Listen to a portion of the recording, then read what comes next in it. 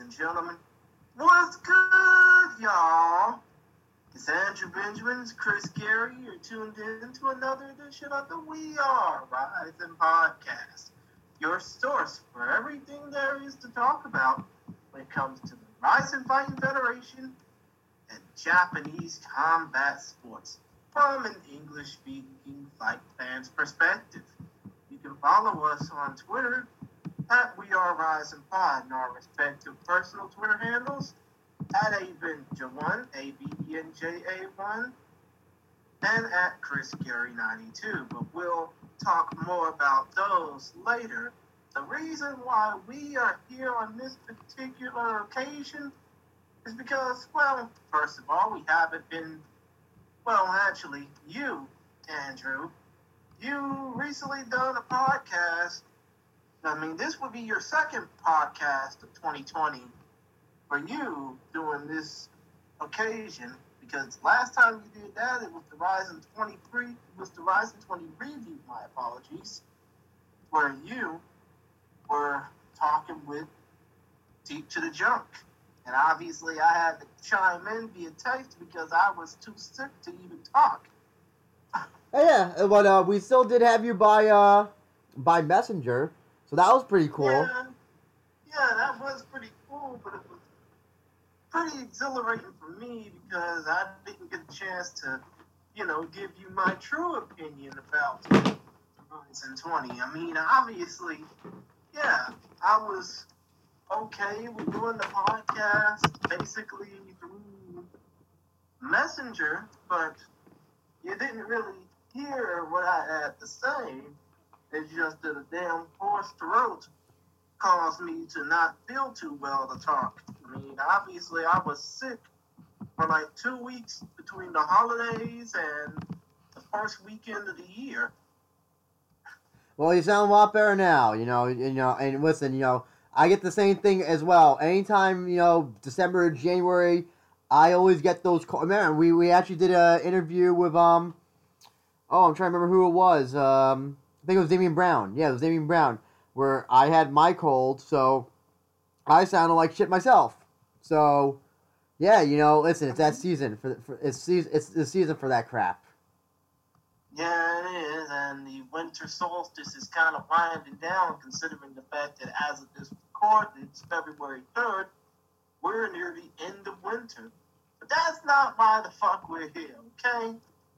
Nope. We're here to basically go through the state of the podcast. It's sort of like a State of the Union address, like what that orange jackass is doing. I think in a couple of nights, it's not like I give a shit about politics. I really don't care about that orange jackass. But still, it's like the State of the Union address, but it's for our podcast and for our overall standing of what we think of Japanese combat sports, especially when it comes to the Rising Fighting Federation, which, for example, have you heard about the Rising Fighting Federation events being taken down off the Fight TV app? Yes, and I did reach out to Fight TV. First, I reached out to them on social media, and then they told me to email them at the support, and then they corrected the issue. And so and I did check Fight TV that to make sure everything was that all those shows. So what period of shows were not available, Christian, again? If I remember correctly, it was the fall of 2017 to the summer of 2019. So basically, from a standpoint, it was from Rising. It was basically from the 2017 Rising Autumn show. So basically, their first shows on up to was that their first shows? I think that was their first shows on Fight TV. No, actually, that was their second show. Their first show on Fight TV was the Easter 2017 show. Ah, okay.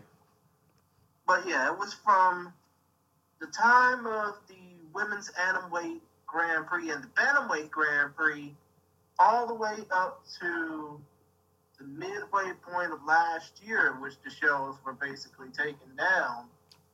Okay. And I think I ordered like 3 of those shows through that time span.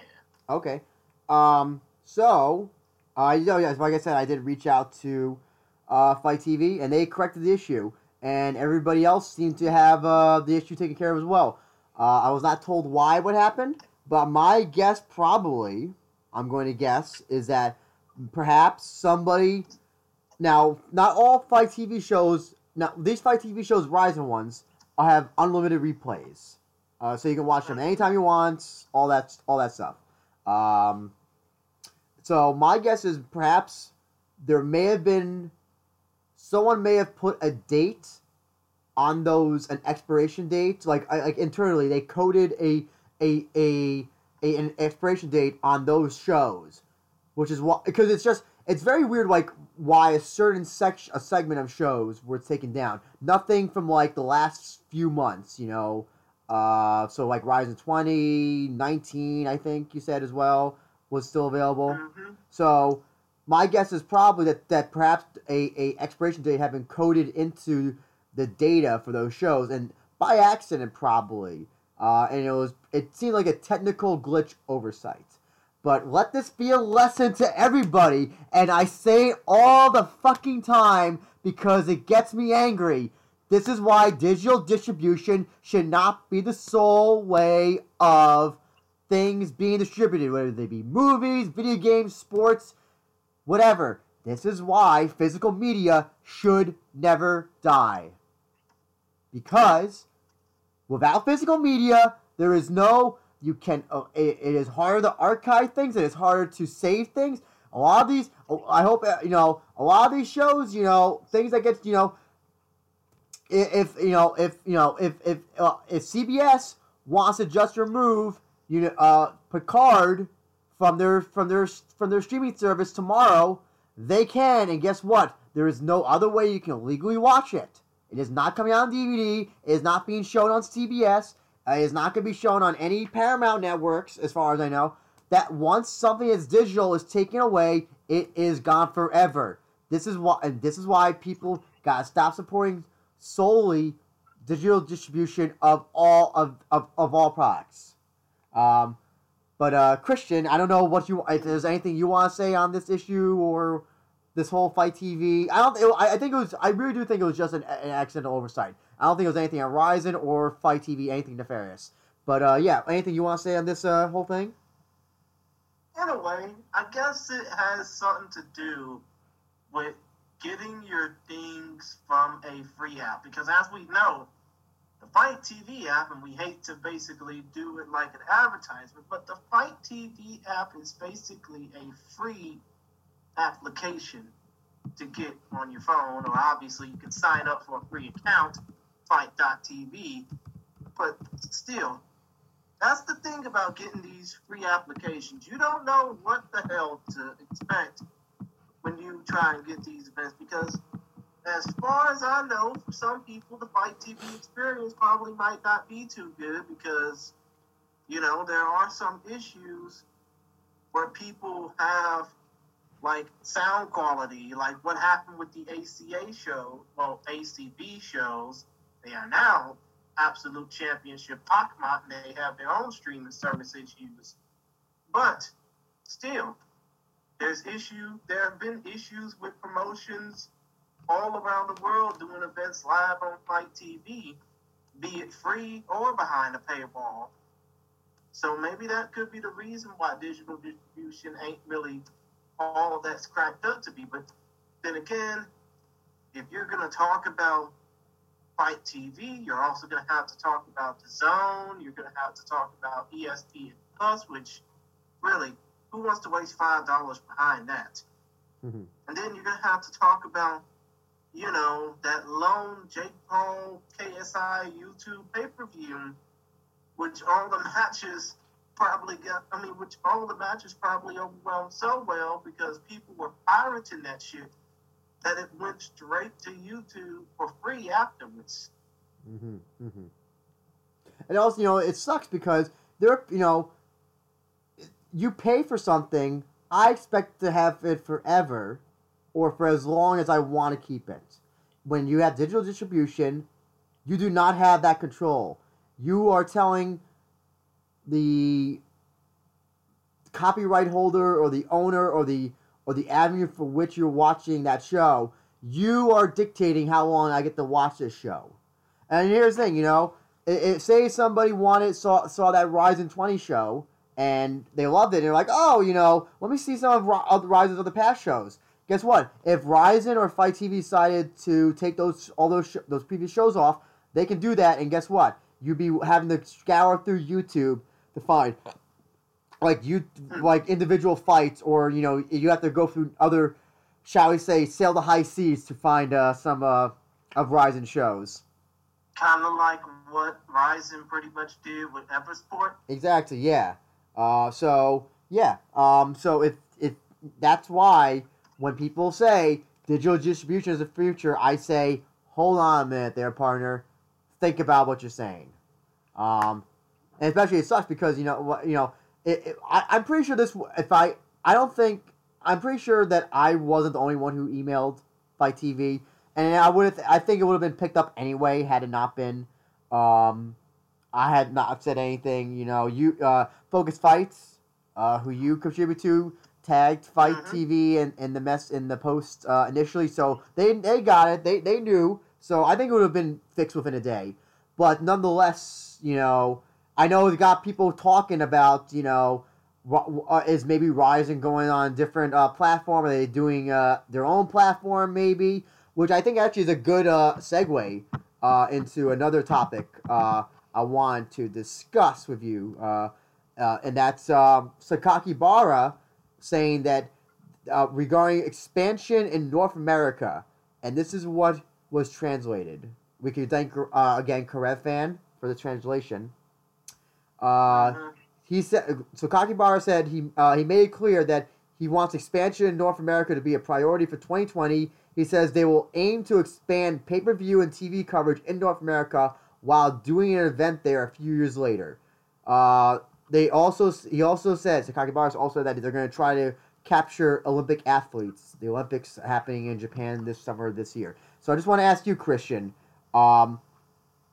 So now that we know that this whole thing with the Fight TV obviously doesn't seem to be a pay-per-view or expansion or anything, what do you foresee as Ryzen doing in 2020 to expand the more pay-per-view and TV coverage over here? Well, considering the fact that they have a partnership with Scott Coker at Bellator MMA and Bellator Kickboxing, I think it would be best for them to just stick to him. But considering the fact that now Bellator MMA is having to report to Stephan Espinoza of Showtime Sports, and if you're a combat sports fan, you know all about the history between him and MMA, or even more recently, the history between him, Conor McGregor, and Floyd Mayweather. But still, considering the fact that Bellator has that history now where everything they do has to be reported to Stephan Espinoza, it's going to be really hard for Ryzen to try and make it out on their own with this streaming service. I mean, it's going to be really hard for them to try and even get coverage here in North America outside of us. Well, here's the thing. You remember a few years ago, I think it was, I'm trying to remember which show it was. Ryzen did a terrestrial pay-per-view here for us in North America, but it was like the main card portion. I think it was, if I'm not mistaken, it was the 2017 New Year's Eve card and the 2018 Floyd versus... No, wait, actually, it wasn't Floyd versus Tension, obviously. It was 2017, dude. Yeah, it was the show that had... I don't know why I remember this fight specifically, but I think it was the finals of the women's atomweight tournament, I believe it was. Yeah, it was the finals of the women's atomweight and men's bantamweight Grand Prix. Yes, that was it. Yes. So, yeah, they did do it on terrestrial pay-per-view for, I think it was $19, $20, and they ran it in HD and S and standard definition. They haven't done it since. They have not done anything about it. They have been all solely through Fight TV. And remember the one time, the first Ryzen or the first, remember the Fedor Breakfast with Fedor was it was like a highlights. Yeah, clip. It was the first two Ryzen events cut up for audiences in North America to watch throughout New Year's Eve. Now, one has that deal with TNT where the shows aren't shown in full, but they're kind of like, what is it? They're kind of like, they're not even like highlights, but they're highlights. Oh, they're highlights, basically. Okay. I don't like highlight things personally, because I like to see the full fights. You know, that's just me personally, though. I don't know. Here's the thing. Right now, it seems a talk between. I don't know if Bellator is going to even be on Paramount that much longer. Teep and I talked a little bit about it. He thinks that probably Bellator is going to become the Zone exclusive at some point. And either it's going to be the Zone exclusive, or it's going to be on Showtime with help from the Zone. Yeah. Or CBS. Yeah. So, but what the thing of Ryzen is that obviously if they wanted to expand, I don't know. I could not see Paramount or Showtime picking up Ryzen at all. The closest thing, I know that I don't know. Anthem, which recently bought Access TV, did away. Did they show MMA anymore? I think they totally did away with the MMA, right? There was a fear that they have, but since they got Kombachi Americas on their roster and tried to make way with that one pay-per-view, which was an absolute shit show between Tito Ortiz versus Alberto El Patron Del Rio Rodriguez, that's a fucking tongue twister. But ever since they done that one pay-per-view, I guess they pretty much welcomed MMA back with open arms. Well, I guess, it's entirely possible that they could bring Ryzen, in a 1 hour, maybe 2 hour format, or maybe just the main card for their show. But they do not seem to be. They just, that was a channel that had New Japan on Access. They had New Japan shows on their channel. They got rid of it. So I don't know. Do they want to take one Japanese product and replace it with another?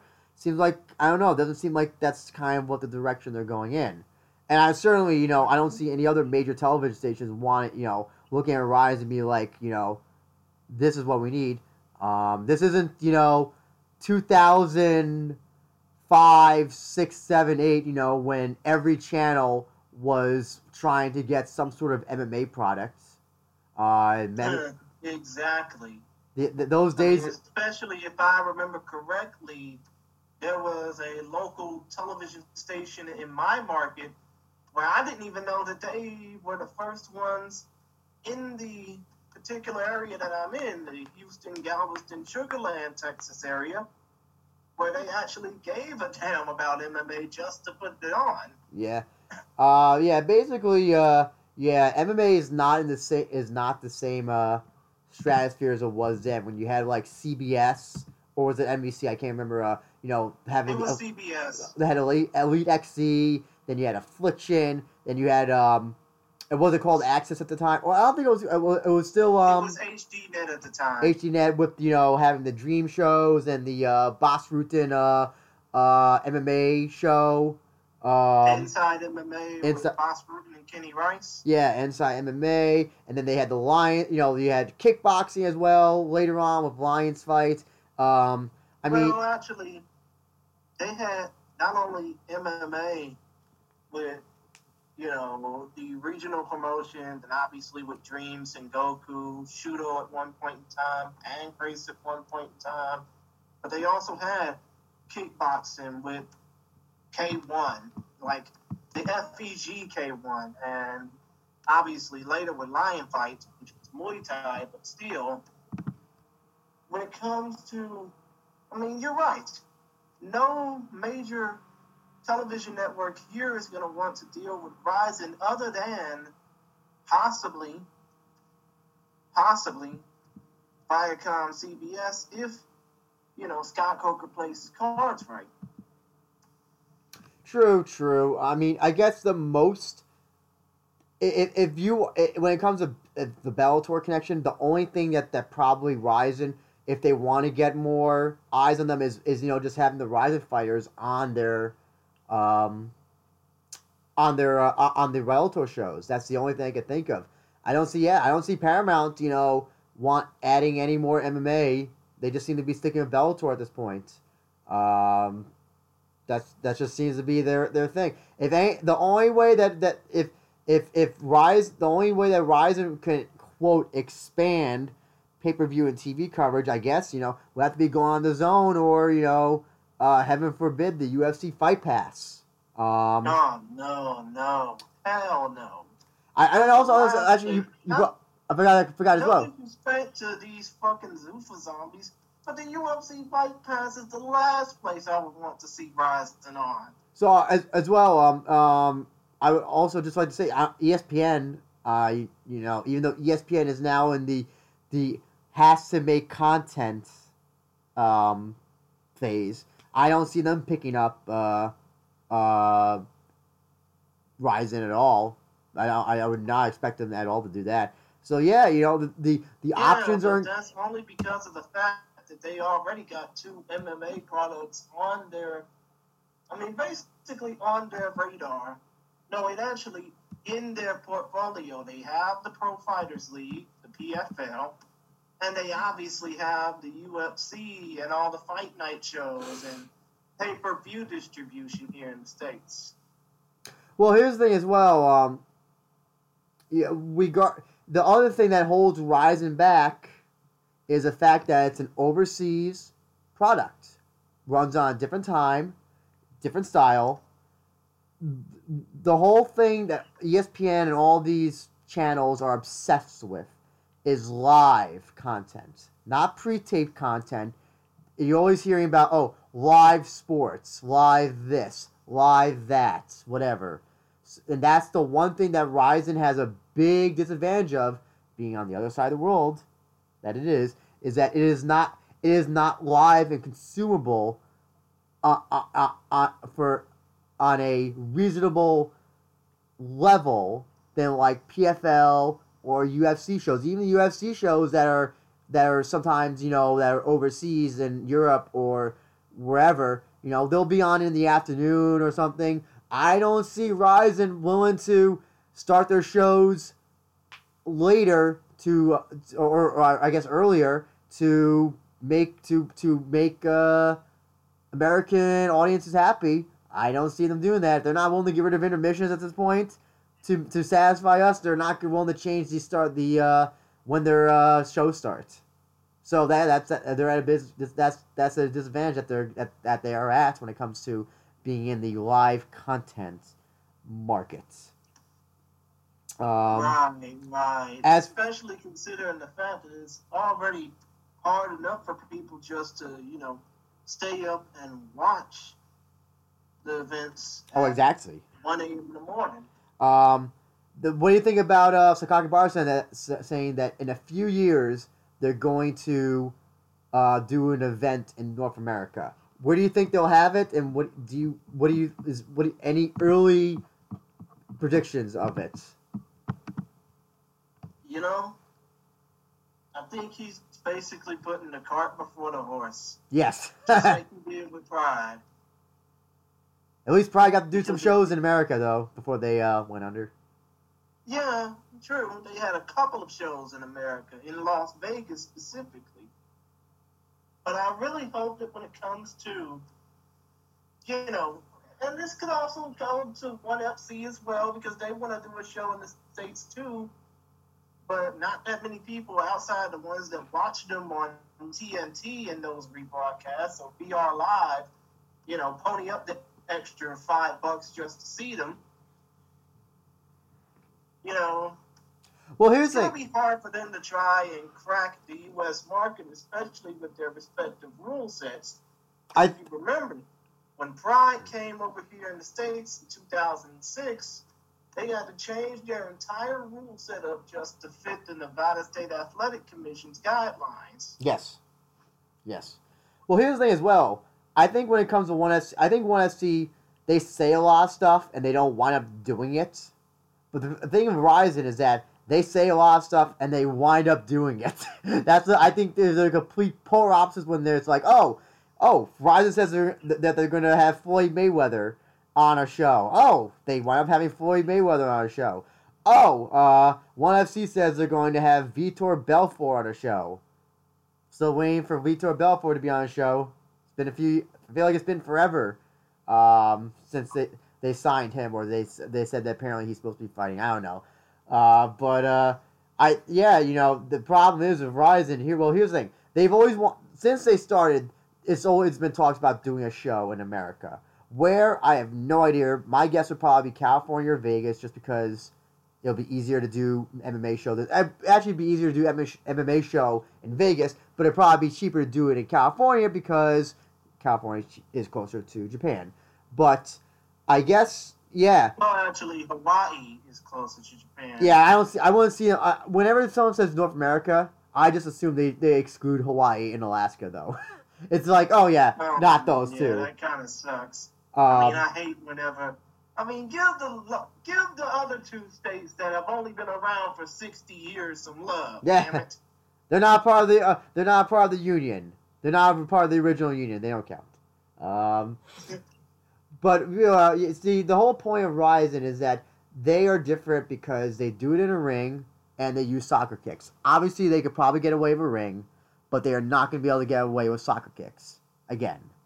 And also the whole thing with not using Vaseline to put on fighters. I'm pretty sure that they're going to have to do that as well here. They're going to have to also restructure, how the fights are probably judged as well. Especially if you're doing in Vegas, if you're doing right in the middle of Vegas, Nevada, and dealing with the Nevada State Athletic Commission, they are going to be looking over your shoulder and making sure you do not fuck up one bit. Because normally, much like how it is in New York, they're the ones doing the fucking up for them. I would almost say that, it's not even worth Verizon to even think about doing a North America show. And when I say North America, I mean just anywhere outside Japan. There were talks, they did say that they were interested in maybe doing shows in China and Korea. You could probably do that. Maybe Philippines. I don't know. Maybe, if Tofik never leaves and stays there, maybe Russia if you want to. I don't know about the UK, but I don't think it'd be in Verizon's best financial and also just publicly what them doing a show in America would be absolutely. I don't think it's worth anything at all. There's nowhere. I don't even think that Texas, the outlaw state of Texas, probably wouldn't even allow them to do soccer kicks. I'm guessing, right, Christian? Because they're all. Yeah, of course. The Texas Department of Licensing and Regulation Combative Sports Program would never let them do any type of shit like that. And the other thing as well that they'll have to deal with is drug testing as well. Because here's the thing that remember that great fight between Nick Diaz and Takanori Gomi officially got turned over to a no contest because Nick Diaz got caught with the devil's lettuce, as they say. And the devil's lettuce, that's not really much of a problem anymore. And I'm not saying that Verizon allows their fighters to take illegal substances or anything of that sort, but I'm gonna guess probably the let's just say you're not gonna be able to get away with it here in America, and doing MMA in America. So yeah, it's not worth it. I don't even think about. I wouldn't even say if Verizon became even the number one promotion in the world somehow at some point. I wouldn't even say doing it. Just what? If you wanted to do maybe like a Ryzen Bellator show, that's the most I would say, okay, go ahead and do that. That's a little bit different. Just, a cross-promotion show. Don't do a Soul show. It's not going to work out in the end. It's just not. It's well, if you want to even talk about, like, look at the New Japan shows that are doing the South Midwest, and those shows are drawing terribly. They're drawing. Oh, wait a minute. Are you talking about the recent New Beginning in USA tour that they've done throughout the Southeast? Yeah, Tampa, North Carolina. I think they did one in Georgia as well. Atlanta, specifically. Yeah. But they did shows more recently in, like you said, Tampa, around the Miami area during Super Bowl week, no less. Yeah, exactly. They did a show in Raleigh-Durham, North Carolina. And I think they done a show in... where else? Oh. They did a show, I think they did do a show in Texas the same day. No, they didn't do Texas. They didn't do Texas. No, they didn't do Texas. They just done shows in North Carolina, Georgia, and Florida. Yeah, so basically, yeah. So, and those shows have drawn horribly, and you would think, oh, New Japan, number 2 promotion in the world, they could obviously draw money, draws fans here. Nope, they can't. They can't in those markets. And also, more recently, they done shows in, like, Tennessee as well, Nashville specifically. Yeah, they're just it's not the right market. It's not the right time. It just doesn't fit at all. They're also not to mention, not that many people in that particular region of the country would even know about them or have any stars from that region in exactly New Japan Wrestling. Well, and also, those shows were also promoted very horribly as well. But the point is that, like you said, they're bringing the carriage before the horse, and that's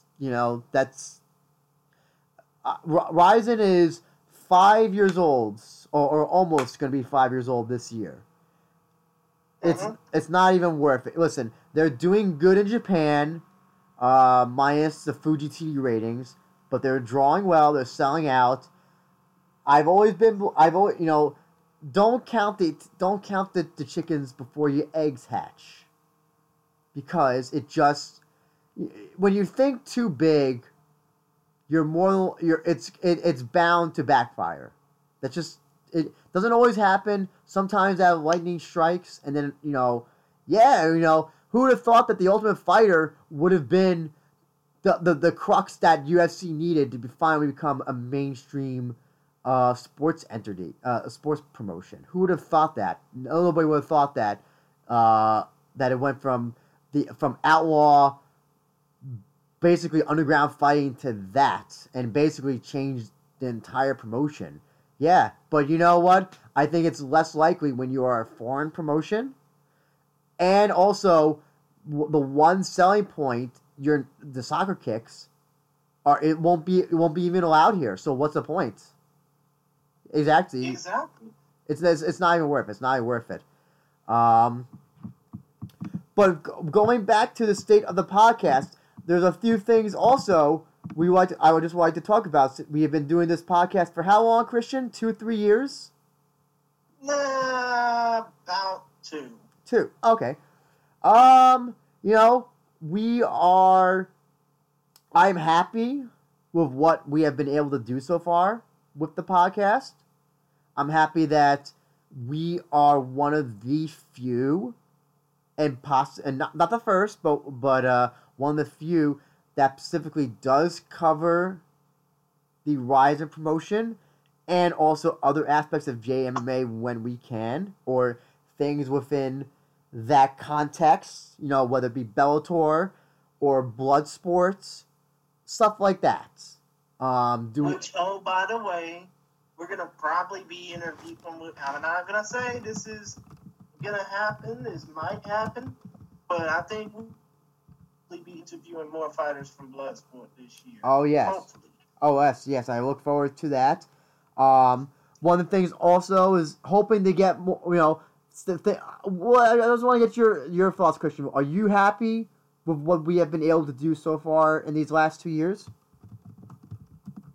I am, but considering the fact that my extended family and my distant family members keep asking me, when am I ever going to get paid for doing this? Well, I just wish that we could do more, I got you. It's, becoming big in the podcast world, whatever the fuck that means, no longer, it's kind of like YouTube, where people could become big, like just regular people could become big, but because the world has become, you almost have to be already established to make it big in that field. You know what I'm saying? Because come to think of it, you have to be like a Jim Cornette. Yeah. I hate giving that example away, but you have to be somebody like Jim Cornette or the Solo Monster just to, be heard. Yeah. Without people basically throwing money at you, even though they choose to. Well, here's the thing. When you know who the Angry Video Game Nerd is, right? Heard about him.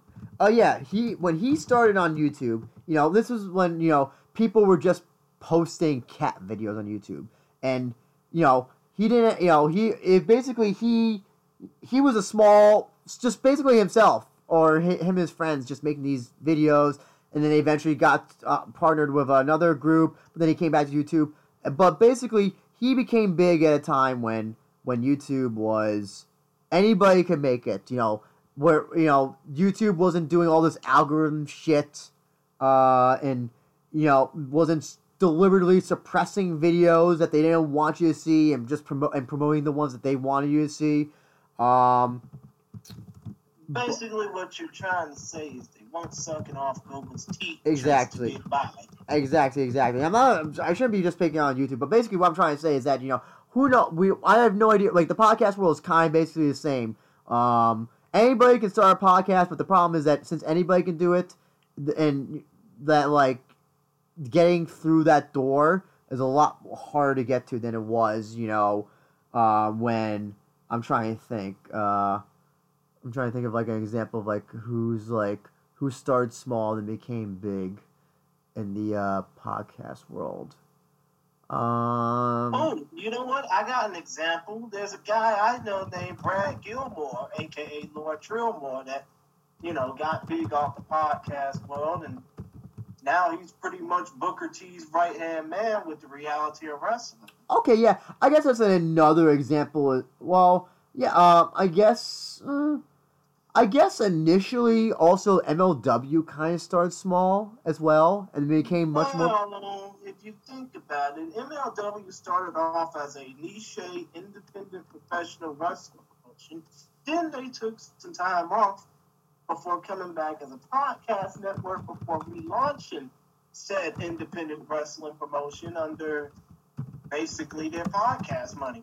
Gotcha. Okay. Yeah, it's, wrestling is an entirely different beast when it comes to podcasting. But basically what, like I said, and you brought it up, making money and all that stuff, it's a lot harder to do on podcasts. Basically, what I'm saying right now is there's nothing right now that we would say, okay, you're blocked off unless you pay money. We are not at that level yet. And I don't know if we ever will be, but, right now, the only thing that Christian and I have been discussing is what's it called? Patreon or is it Patreon? What is it called again? It's Patreon. Patreon. Patreon. And just a basic $1 just to basically, say thank you. And if there's say if there's 50 people who did it, you know what? It'll be I don't know, $10 for both of us, and then the rest would go to just whatever else this the SoundCloud subscription that charges to use their service. So yeah, so right now Patreon is gonna be worked on. Patreon is gonna be worked on for $1 a month, or whatever the thing is. At some point, will there be maybe perhaps paywalled content. I don't know, but not at this point. What do you, Christian? Are you okay with that? Is that's something that you're okay? I think $1 is as fair as it could be by and not locking off people because I don't think we're at that level yet. You know what I'm saying? Yeah, I mean, I agree with you. I don't think we're at that level yet. I mean, and I wouldn't mind starting out doing a Patreon, but considering the fact that only you have a disposable income and being an actor, I don't have shit to myself. I think all three of my other siblings, I'm the second oldest of four, but all three of my other siblings work. I don't. Unfortunately, I don't have any income to myself, so it would basically just be a means for me just to get by. Oh yeah, no, that's understandable, and I think in this day and age, it's both positive, it's both good and good that people who support a form of entertainment, they can directly contribute, because it kind of cuts out a middleman, which is good in some ways. It's bad though, because let's just say you say the wrong thing or you do the wrong thing, you could just lose that support all in one fell swoop like that. Yeah, basically you don't want to be too controversial, otherwise you might attract the wrong crowd. Not even that, but just not delivering on what's promised. I don't know if you know who. There's an internet personality. His name is Spoonie. You ever hear of him? Heard about him? Never really truly cared about him. He was, one of those video game guys, doing video game reviews, and then he started doing wrestling reviews, and then he started doing Patreon. He basically had a whole bunch of meltdowns on social media and all that stuff, and he went from about, I'm trying to think, it was maybe like 5,000, 6,000, 7,000, almost 10,000 a month to about, I think it's about like $300 a month that he makes it out on Patreon, which is really bad. But we're not really in a field, luckily, where we can, unless we say, we're not, like, luckily it's, like, not that bad where people get punished really easily, so I don't think, hopefully we don't have to worry about that. I don't think we have to, because we're both smart, but we're honest. That's the thing. That's the other thing I want to say about the podcast as well, is that one thing is that I'm happy about is that we've been always honest since the beginning. Well, you have, mostly. This thing is your baby. Oh, yeah. I've only been a part of it for almost 2 years. But even when you have been honest as well at the day you started, since I asked you to join on this. So we always give our honest opinions. If we're unhappy about something, that's the thing. We kind of straddle both, like a fan cast, but also like, I don't know what, like, publication maybe? I don't know what to say, because we do interviews as well. A lot of fan casts don't do interviews. They just kind of just like critically review things. So yeah, we're kind of like on a weird in between, but nonetheless, we're always honest, and it's honest because we love JMMA so much. We love MMA so much. We just don't want to see it go the same way. Because Pride made a lot of mistakes, and if you read the book of Before a Fall, great book by the way on Pride's rise and fall, you'll see that the mistakes that they made, hopefully Ryzen doesn't make. Because listen, the Deep and Pancrase Shuto will always be around. Problem is they'll always be at a lower level. Ryzen has the potential to become much bigger, in my opinion, but also means that it also has the room for failure. Pride lasted 10 years. I hope that Ryzen can last longer than that. But in this day and age... Yeah, but if you think about it, Deep has been around for nearly 20. Yeah. Pancrase has been around for over 25, and Shoot Up has been around for over 30. But also, we were talking about before, if Ryzen is saying they want to do shows in America. Here's the thing: Shuto, Pancrase, Deep never, as far as I know, never thought about doing shows in America. They're just like, we're just gonna stick with Japan. So, and we're just gonna stay here. This is our market. We're not going to step over into another market to try to succeed. Right. So, Exactly. and that's the risk that Ryzen makes. Being being one of the few, if not the only, English friendly JMMA promotion out there, and also trying to get an audience of MMA fans that are international, and eventually it looks like trying to do a show here as well. So that's we are critical not because we are assholes or that we're trying to be critical neckbeards or anything like that. We're critical because we don't want this to fail. At least I don't. I mean, I guess you're the same way, Christian, right? Yeah, I'm pretty much the same way. I've been a fan of the Rising Fighting Federation since their very first show, December 29th, 2015. Exactly. And the last thing I want to see them do is fail and end up being a part of the JMMA graveyard with Rising and Dream.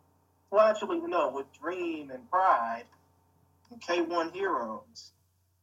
Exactly. Yeah, and I don't know if the only if Rising goes away, there's really no major JMMA promotion for fans to talk about.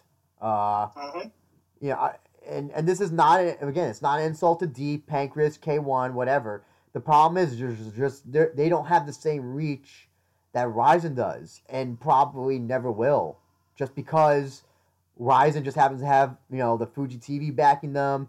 They have Sakakibara's sitting on those millions of dollars for almost 10 years, and doing nothing with them, waiting to open up another promotion after Dream and all that stuff. So yeah,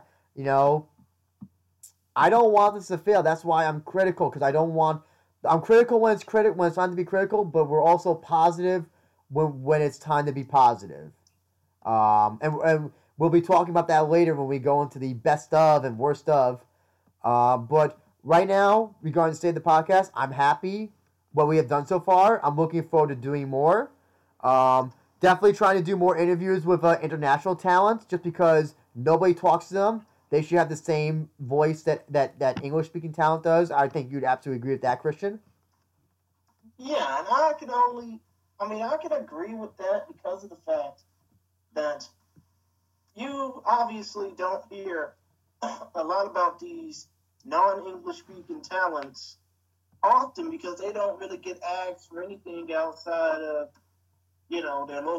outside of local publications in their countries of origin.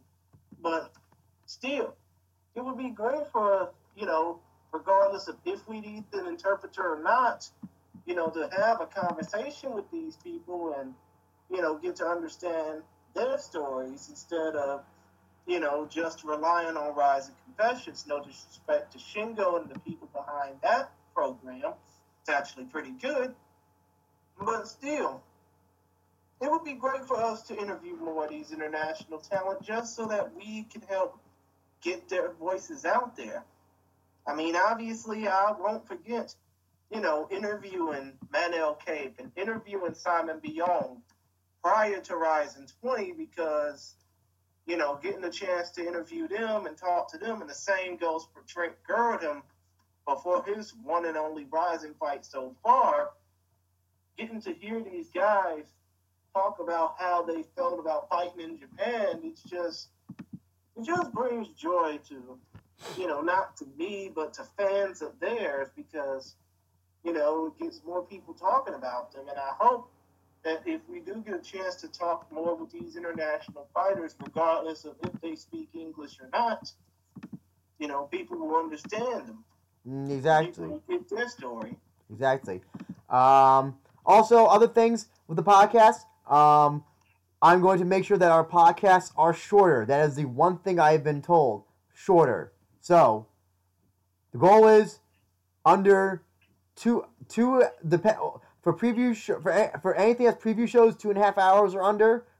Same thing with review shows, and anything else in between, whether it be shooting the shit or whatever, make them 2 hours or less. I've learned that apparently people that nowadays short is better. Also, in connection to YouTube, it's easier to upload short things on YouTube. I remember I was trying to upload, I think it was one of our 5-hour previews or something on YouTube, and then it hung up at like 90%, and so I had to like redo it again, and I was just like, yeah, this is it drove me insane. It drove me insane, and plus, I think but if you think about it, the same thing also happened on SoundCloud as well when you try to upload an over 4-hour preview. Oh yeah, that's the other thing as well. Like about the 3-hour point. Exactly, it's easier also to upload on SoundCloud. We'll be still doing in-depth previews, but we'll be doing a little bit. We're gonna be going at a little faster pace from now on. Because for the trying to remember which show it was. I think it was the the 20 preview. We kind of gave it a little faster pace. Well, actually, it was the quick hits version. Yes. Well, which after all the editing I'd done, it was nearly 25 minutes long. Yeah. Well, and some things will be more quicker than others. Like when we talk about this Ryzen 21 show coming up. Listen, you can only say so much about some of those kickboxing matches. Like, yeah. So, like, there's that. But the main event, title matches, co-main, we could talk a little bit more. There's always more discussion for that and all that stuff. But, yeah, when it comes to two kickboxers from Nagoya whose record is we don't know or can't find video of because they go by a singular popular Japanese name like Naoya, when there's already another kickboxer named Naoya, and it's hard to find video. You're finding videos on the wrong boxer. Then yeah, you can only talk about so much about that person or that fight in general.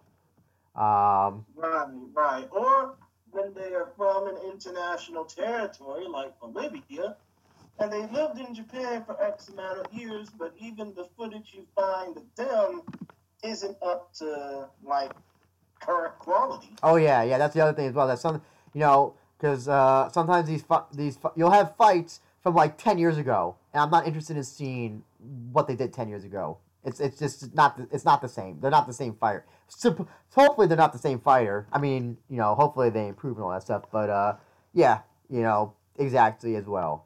Exactly. But overall, I think we're doing good work. I'm happy with the work. And I'm hoping that people.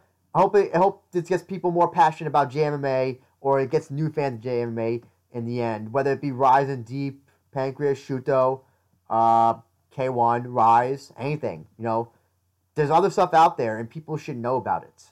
And it's sad when people are just like, oh, I'll only watch UFC, or I'll only watch so and so.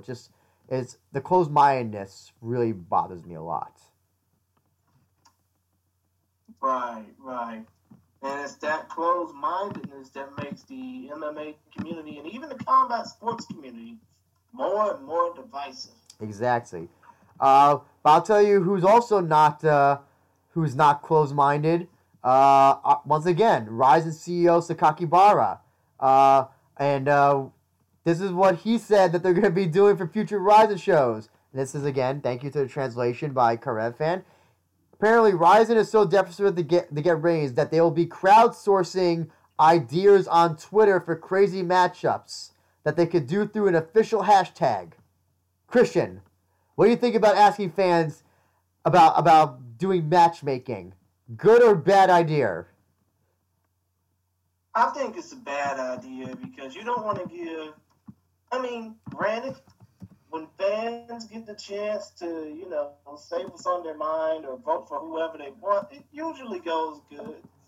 It usually goes well. But in the case of some things, like more recently, and I'm just going off the beaten path here, but the NBA All-Star Game balloting, just ended, and considering the fact that the games in Chicago this year, many people wanted to see Derrick Rose, a graduate of Simeon High School, getting the All-Star Game, but the minute the reserves were announced, he wasn't involved. I mean, he wasn't even in the final tally.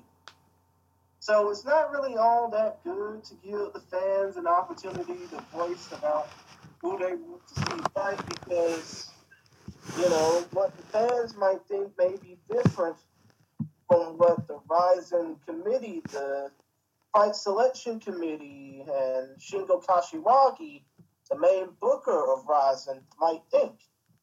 I mean, just think about it. If an entire fight card here in the States was just based off of fan voting and, who fights what, and regardless of division, how do you think it would go? Oh, it'd be terrible. It'd be terrible. And here's the thing, being Japanese MMA is a little bit more, shall we say, I don't want to say not as regulated, that's the wrong term to use. A little bit not as, things are a little bit more open weights, or can be potentially open weight as you might say. Who the fuck knows? What would happen, what happened if people vote, if fans voted Bob Sapp versus Tenshin Nasukawa in a kickboxing match? Oh, no. Tenshin would basically get flattened so hard, he'd feel like a pancake. But, the funny thing is that so many people would, watch that. From a business perspective, it's probably, the best idea in the world for a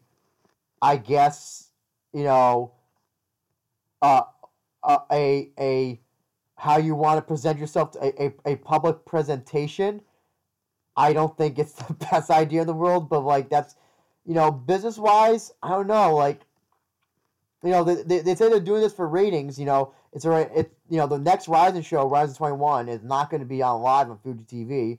I mean, it's a smaller show, and I think a lot of people expect that, but what, this is the thing about Rising is that and we talked a little bit about in the Rising 21 shows that if they lose that Fuji TV deal, I wouldn't say, I think they kind of have to go the New Japan route, where they just become, they make their name on selling, on selling tickets, not ratings. That and the fact that they got enough of a number of fights in their combined history that they can actually do a fight library. Yeah. It would suck if they lost Fuji TV because it means that they'd be the only MMA promotion that just by having that they are the number one MMA promotion on television in Japan by proxy. Then they would have to go to Bima TV or Samurai TV or whoever. If they go to a Bima TV, there's no fucking way that shit gets shown outside of Japan. Oh yes, none. Or Gyal exclusive. Imagine that. It'd be even worse if it was Gyal exclusive. I would hope, maybe and it's funny because Rising they also did a crowdfund financially for the Rising 20 show last year. So they seem to be doing a lot of things where they're asking fans for help. I think you said it best, Christian. I leave the matchmaking to the matchmakers. Are the fights, the fights that I would like to make? No. But, maybe the fights that I want to make may not be the best fights in the long run or the short term. So I'd rather leave it up to the people who have been doing it for a long time. Shingo, who's the matchmaker for Rising, I trust, he's been doing it for 5 years, and they're doing good business, so why break? I would, I also don't know, what extent, are they asking fans, are they asking, are they, giving fans a choice, or are they just saying, fans, give us whatever the fuck you want? I think, if you want to say, hey, which fight would you like to see on this card? I think there's nothing wrong with that. I think that could be okay, but to have fans book, saying we want to see Jake Kuhn, or we want to see Vitaly Shemetov versus Jake Kuhn for the vacated light heavyweight title. Yeah, I think that's bad. I don't think fans should be deciding title matches. I don't think if you want to give fans a choice in the matches that they see, yeah, sure, but not the actual booking of the matches. What do you say about that? I mean, it is true. I mean, to be honest, if you wouldn't want to see, I mean, if the Zupa Zombies wouldn't want to see, their fans book an entire UFC fight card knowing that Sean Shelby and Mick Maynard, a guy who I know so well from Legacy FC back in the day, do their jobs, why the hell would Ryzen basically, leave the book in Alex Shingo Kashiwagi's hands and just let the fans run wild? Because the last thing you want to have is, because this is open. Obviously, Twitter is an open forum. People from all around the world can just basically say who they want to see fight. It's not just for those it's not just for those in Japan. So let's just say somebody might have a crazy ass idea of, have intention to fight somebody that weighs over 200 pounds of head of him and has a efficiency for taking L's. Also, but that's a good point. Also, the problem is that if fans want to see something, that doesn't mean that Ryzen can necessarily do it. If they wrote, "Oh, we want to see CM Punk versus Logan Paul," that ain't gonna fucking happen. It's not gonna. Of course, it's not gonna happen because CM Punk's under an exclusive contract, one way or the other, with either UFC or the W. Well, he's not under an exclusive WWE contract. He's just signed with Fox Sports. Yeah. But there's no way that could happen because you got Logan Paul, whose ego needs to be stroked daily, otherwise he'll throw a bitch fit. Exactly. And, let's just say, for instance, there's this rumor going around that he wants to fight former NFL wide receiver, soon to be convicted criminal Antonio Brown. I don't think that's going to happen because, people are just basically desperate for anything. And, well, boxing has already dealt with more crazier mismatches than any other sport, combat or otherwise, ever. Yeah. So I think that a match between those two wouldn't make any sense. So, and then also, just like, for instance, and I hate to interrupt, even though it's kind of my thing, I got into another fucking Twitter dispute with that Joker, so to speak, Aaron Chalmers, formerly of the Geordie Shore on MTV UK, now fighting for Bellator. I got into a Twitter dispute with that motherfucker because, I basically said he should be fighting Kimbo Slice Jr., a.k.a. Kevin Ferguson Jr., instead of Logan Paul, because if those two fight each other, if Chalmers and Baby Slice end up fighting each other, it would be a hell of a lot better than an ego stroking battle between Chalmers and Paul. But still, I guess when it comes down to fan voting, fans shouldn't decide the outcomes of fights because most of the time those fights are not going to be of high quality or even make sense. Yeah. And now I guess that sets up fans for disappointment. Oh no, we can't get CM Punk versus Logan Paul. So then you're ready, you're disappointing your fans or the people who are saying, oh, we want to see this. So it's you are setting yourself up to disappointment. It's some extreme type of fight that cannot be booked for any reason. So yeah, I don't like that. If they want to give fans a choice in what fights get booked or get shown on that card, yeah, sure, whatever. But don't leave it. Don't let it become a Wild West where it becomes incredibly ridiculous and all that shit. But regarding I did bring up the light heavyweight title being vacated. We gotta talk about that, Christian, because that's pretty darn big news. Yes, of course. Jiri Denisha Prohaska, basically the winningest fighter, not only among foreign fighters, but fighters in general in Rise in history. Yeah. left to go to the UFC, and now the light heavyweight title for Ryzen is declared vacant as Jiri goes to more greener pastures inside the octagon. Now, original Ryzen I original. gotta ask Andrew, and I hate to interrupt you. Yep. Again, kind of my thing. But how do you think Jiri will fare in the octagon? And do you think that it'll only be a matter of time before Ryzen decides on a high quality light heavyweight title match? Presumably Jay Kuhn versus Simon Beyong.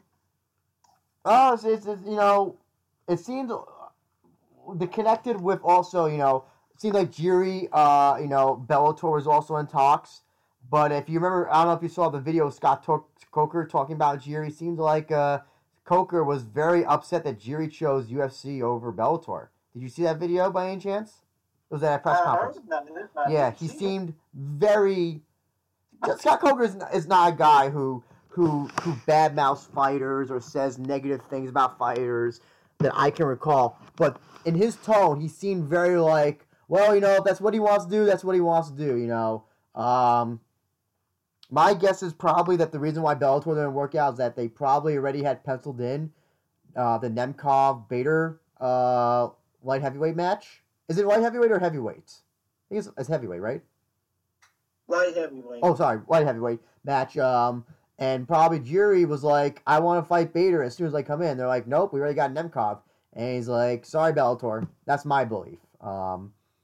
Because he's, you know, Bellator, him fighting Bellator, Bader for that Bellator light heavyweight title would have absolutely been the fight to make. For UFC, you know, sky's the limit for him. We obviously wish him the best. We've talked to him a few times. I think he's obviously the number one. I think maybe would it be fair to say that in terms of not the number one unsigned UFC prospect in the world, I think he's got to be up there, if not number one, at least top three, considering the insane win streak he's been on and just like how he's finished almost all of his opponents. I think he's finished all but one opponent in his entire career. Mm-hmm. King Mo, obviously. Well, actually, in Ryzen, the only blemish he has on his record is because of King Mo. And obviously, the one non-finished win that he has was against Bartanios. Oh, yes, that's the only one. Yes. And yeah, he's only lost once in his career as well. And how old is he? 26, 27? He's somewhere in that range. Yeah. So he's young. He's a light heavyweight. Light heavyweight always seems to be a weird division for UFC because you seem to have people that don't stay there. You have people. The only one who's been there for that long is John Jones, and then you've had fighters who, you know, have gone down to middleweight or go up to heavyweight. Light heavyweight seems to be very weird, the weight division for UFC because a lot of people don't seem to stay on it. And I don't know if it's because John Jones has been so dominant, the last few fights. Actually, I didn't say the last few fights. Well, the Gustafsson fight was the only one that he was dominant, but in terms of like his entire career, yeah, it's been basically John Jones has been the face of the light heavyweight division when until Daniel Cormier became light heavyweight champion as well. But yeah, there's really nobody. You got John Jones facing Dominic Reyes coming up this weekend. I mean, you know, if Dominic Reyes doesn't win, you know, you got I guess, you know, the presumed thing is that, you know, Jiri would eventually fight John Jones, and that is a compelling fight to make. I think it's if he wins the UFC though, you know, you never know. You never know. Once these people get locked in the cage, things are different. Yeah, that is true. But the one problem I have with Jiri signing with the UFC is that aside from the very few words in English he knows how to speak, English ain't really his main language, and the UFC don't really like pushing or putting over fighters that don't speak English or money. Well, here's the thing. Obviously, He'll be Obviously, the same thing has happened with Jose Aldo, and he feels that you don't have to speak English to be recognized as a top star, which is true. But I have a feeling that with the UFC's ideology of the fact that you have to at least know or understand English in order to make at least a little bit of sense. I feel that it may be a while, even if Yuri gets matched up against somebody with lesser fights than he has, or more fights than he has in his UFC debut. I have a feeling that Yuri probably might be a while before he gets that UFC light heavyweight title opportunity. Yeah. I mean, yeah. That's. I mean, here's the thing. I think he's gonna probably be relegated. Probably, except for if he gets a title shot, probably relegated to those Prague shows or those Eastern European shows. I mean, he does do he already does the commentary for UFC whenever they're in Prague or Eastern Europe. I don't know if he'll be doing that anymore since he'll be on their roster. But yeah, Well, he'll still get opportunities when he's not fighting to be doing that. He'll just do it in a more general capacity. Oh yeah, probably yeah. So I obviously the question is who would you have him face at light heavyweight? I think the first fight you make. Initially I was gonna say him versus OSP, but that can't happen now. So, I was gonna say him versus Blachowicz, Jan Blachowicz. I think would probably be a good Eastern European match to make. What do you think, Christian? The Prince of Siesta in Poland, who resides, I think, in Orlando, Florida now, but still, Jan Blachowicz would be a good fight. But the fact is, I don't think I would know of a good fight for Jiri, because aside from the local fighters that I care about, like Derek the Black Beast Lewis, Von the Kraken Adams, hell, even Mike the Troop Jackson. Hard to believe. Yeah. But aside from the local fighters from the Houston area that are in the UFC, or even the occasional Japanese fighter like Shuri Kondo, who hasn't fought in the UFC forever, and I think is now officially back in professional wrestling. The UFC hasn't released her completely yet, but still, I don't think I would know who would be a perfect opponent for Jiri Prochazka in his UFC debut, because I don't really follow the UFC all that much like I used to, especially ever since they had Reebok as their official apparel partner, ever since they pretty much reward bad behavior like the stuff with John Jones and Conor McGregor, and ever since they pretty much been doing nothing but stroking Dana White's ego. Yeah, I know there are some people saying that he should have gotten an immediate title shot, considering that he was a former champion from another major organization. That probably would never happen now. Probably back in the old days of Pride, when UFC would bring, Rampage or something, or somebody over, and immediately that they got an immediate title shot because they were in Pride. Yeah, but that's not happening anymore. If it doesn't, I'm trying to think of it wouldn't happen for Bellator. If Ryan Bader decided to leave Bellator for UFC, he wouldn't get an immediate title shot against John Jones or Stipe Miocic. It would never happen. It's not the environment anymore. I know people, you can wish all you want, but that ain't gonna happen. That's not gonna happen at all. Come to think of it, with over 600 competitors on their roster, it'd be harder to climb Mount Kilimanjaro than to get a title shot in the UFC, especially at that pace.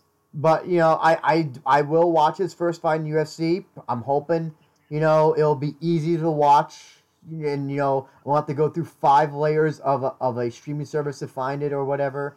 I don't. Will he be on a main card? You could, if it's a show in Prague or a Czech Republic or Europe, yeah, he could definitely be like the opening, or if not at least the main on the prelim maybe. But listen, it's gonna be a while. He's gonna need 3 or 4 fights potentially before he gets even considered a UFC title shot. And we gotta see how this Dominic Reyes John Jones fight goes this weekend as well, because that could change the landscape of the light heavyweight division as well. Question though, do you have a favorite Jiri fight from Rizin? Oh, most definitely my favorite Jiri fights my favorite Jiri fights in Rizin were obviously the 2 King Mo fights that he had. The 2015 heavyweight, I guess, Grand Prix final versus King Mo, where he lost, even though it was still a pretty fun fight for the amount of time it was given. And then 4 years later, obviously, less than 4 years later, the knockout of King Mo, and obviously King Mo's last Japanese MMA appearance. I'm very partial to the Brandon Halsey fights because Halsey sucks. Yeah, Halsey sucks. But Jiri was so good that, remember, he got in that rear naked choke, and he almost could have been choked out, but he managed to survive it. And then Brandon Halsey decided to fall out of the ring 2 times, and then Jiri still. Yeah, but either way, it was still a 6-minute and 54-second drubbing, wasn't it? Yeah, because it showed how great a fighter Jiri was. Because Frank Trigg on commentary was saying that Jiri still has a lot of holes in his games, and I saw a complete MMA fighter in that game. I guess also that means no more Jiri rounds. I think I don't see Rizin doing the first 10-minute round anymore for anybody else. I guess they haven't done it in a while actually, but with Jiri gone, I guess I guess that's I guess the 10-minute round, first round 10 minutes is rest in peace, unfortunately. Well, in Japan, unfortunately, but I think I recently saw like a Fight TV fight card that was going to take place in Europe a few weeks from now, and they still have for some odd reason, it has like 10. It has like the prior rules, just no soccer kicks, but still, yeah, because of the fact that Jiri's no longer under a rising contract and is now stuck to fight on possibly shitty undercards in Eastern Europe for the UFC. I can only hope that he does well enough to get to that title shot, and rest in peace to the Pride round rule set. Mm-hmm. Yeah. I also did post a question on social media what they should do about the light heavyweight division. It seems like they're going to be maybe going in the direction of Jake Kuhn versus Simon Biong for the vacant title. But I did have some people saying that they should just scrap the title altogether. But do you really think that would be a good idea, though? Well, the problem with light heavyweight division outside the UFC, it's a really. I think if there's anything we saw from Jiri is that the competition is not that good. Jiri was one of the best, the exception. King Mo, maybe at one point, but after just so much wear and tear, he obviously just couldn't keep up fighting. Oh yeah, especially because of that hip surgery, and now he's wrestling in MLW, and I think that he's taking lighter bumps. I mean, if you want to say that Bellator has some answers for light heavyweight, then yeah, you could maybe say Phil Davis, Ryan Bader, obviously. Liam McGeary. If you, I guess, Gegard Mousasi, if he ever goes back to light heavyweight. If you, because of course Gegard Mousasi going back to Japan would be a welcome attraction. Yeah. So so Bellator has some, but for the most part, yeah, the light heavyweight division is very, very is almost, you could say, light outside UFC. It appears to be that way. If they do sign Biong versus Jake Kuhn, I wouldn't mind that, though. It sounds like, from the way that we talked to Jake Kuhn, he seems to be more into heavyweight open weights. The weight cuts, sucks. He's more or less said that he hates doing the weight cuts, and I don't blame him. But if it's for a title, it might be a little extra that might help. But, I mean, do I think they should get rid of the title? No, but does it have to be Jake Kuhn and Simon Young? I don't necessarily think so. I would definitely put Simon Young, maybe. The other thing, actually, Simon Young is as well, he's only had one fight in Ryzen, and, do you want him to get a title shot immediately? I don't know. I don't think it would be a good idea, but also it wouldn't be a good idea to give CB Dollaway a title shot either. Oh, I agree. I disagree with that as well. I disagree that Dollaway should not have gotten a title shot. If it was at least somebody who contended for a title, yeah, maybe, but not an immediate title shot. Yeah, I don't. You would say to give Ivan Shertikov a title shot, but obviously he just lost at middleweight. Yeah. How? Swiss Samurai Yasube Inamoto. First fight at middleweight, and it's the first fight he ever lost. I don't understand it. Yeah, whatever. Bad choice on his part to go down to that weight. So, I mean, yeah, the light heavyweight division of Ryzen seems to be a little bit frozen. Because, yeah, I don't even know I don't think they even know what they might even do at this point. They might need a few months to just consider all the options, whether it might be, one of the options just might be, getting rid of the title and just having title fights in Ryzen. Just having individual light heavyweight fights in Ryzen, maybe. Or just putting the division on back burner as well. Just, having people fight at heavyweight or open weights. Yeah, it sucks. Do you think that would be a good idea, though, for these 200-pound guys facing off against fighters that weigh upwards of 30 to 100 pounds heavier than them? It would get people talking. That's the thing. It will get people talking about the fights. Seeing oh hey, it's Simon Young versus, I don't know, Rocky Martinez or something like that. I have no idea. Yeah, something like along those lines. Yeah, it'll get people talking. Based on the quote freak show factor. But yeah, it's really hard to book a division when you just lost literally your best guy. It's really, really, really hard. I mean, also, let's be honest, Ryzen does have somewhat to blame. They were just giving him really bad. They seem to knowingly give him very little good competition, and he was very vocal about that he wanted to say. He was very vocal about wanting to face the best people in Ryzen, and he was willing to stay there. It sounded like but imagine saying, that I want better competition, and then you get an email from Ryzen saying, oh hey, we want to book you versus CB Dollaway. Kind of would be like, what? So yeah. Yeah, it would be just as uninteresting. Well, actually, no. Because the fight did happen, and it was kind of a letdown for fans of Dollaway. But I wouldn't want to see Dollaway get another. I wouldn't want to see Dollaway get a Ryzen title opportunity, because it would be just as uninteresting as the Antonio Brown Logan Paul fight, which unfortunately, as of the time of this recording, 12:02 a.m. on now February 4th, 2019. Shit. I'm getting all this shit mixed up.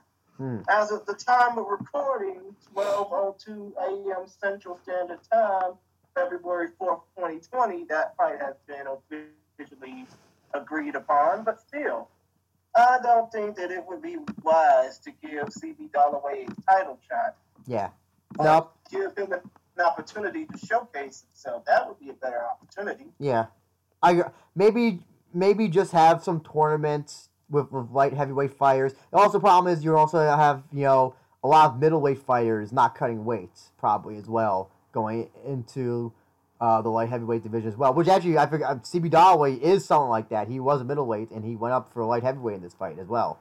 Yeah, but also, when you think about it, I mean, don't you kind of think that they probably need to adopt the California style of weighing in fighters now? Because now, if you think about it, there's like 3 new divisions in California, whereas you could obviously weigh in at your walking weight and not feel guilty about missing weight. Yeah, but it's, it's funny. Weight cutting in Japan is weird because you have guys who don't cut a lot of weight. A lot of the Japanese don't cut a lot of weight. And I think that's a lot. But then you have the foreign fighters come in and cutting a lot of weight. So yeah, it's a weird thing. Weight cutting in Japan is a very weird thing. I mean, ideally, in a perfect world, there'd be no weight cutting for any promotions. But unfortunately, that is not happening. Would this ideal that you're talking about, Christian, be great? Yes, but I don't see it happening. I don't see it happening at all, unfortunately. Guess what? Maybe they'll have to do Shurtikov versus Byung. Who knows? Maybe that's the only fight that they can potentially make for their light heavyweight division. Oh, well. It was fun while it lasted. But what I'm going to tell you that's really fun is our Rizin Soccer Kick. We are Rizin Soccer Kick Awards for 2019. Really so excited because we've been meaning to do this for a long time, Christian. But we finally get to fucking do it. Yes, you can go ahead and go first. Okay, I gotta get our drum roll first. So just let everybody know, we have a bunch of categories that we award Rizin fights and fighters. And we're going to first start off. I think it's best to always start out with the bad, because then we can segue into the good. So before I get into the worst fight of 2019 in Rizin Fighter Federation, we're going to have a drum roll.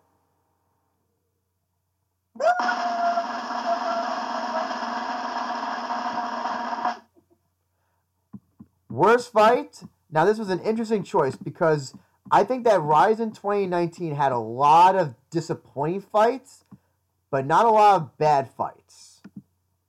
Because I remember when we first started talking about the Rizin shows last year, we were kind of like, that fight was okay. It was a decision win.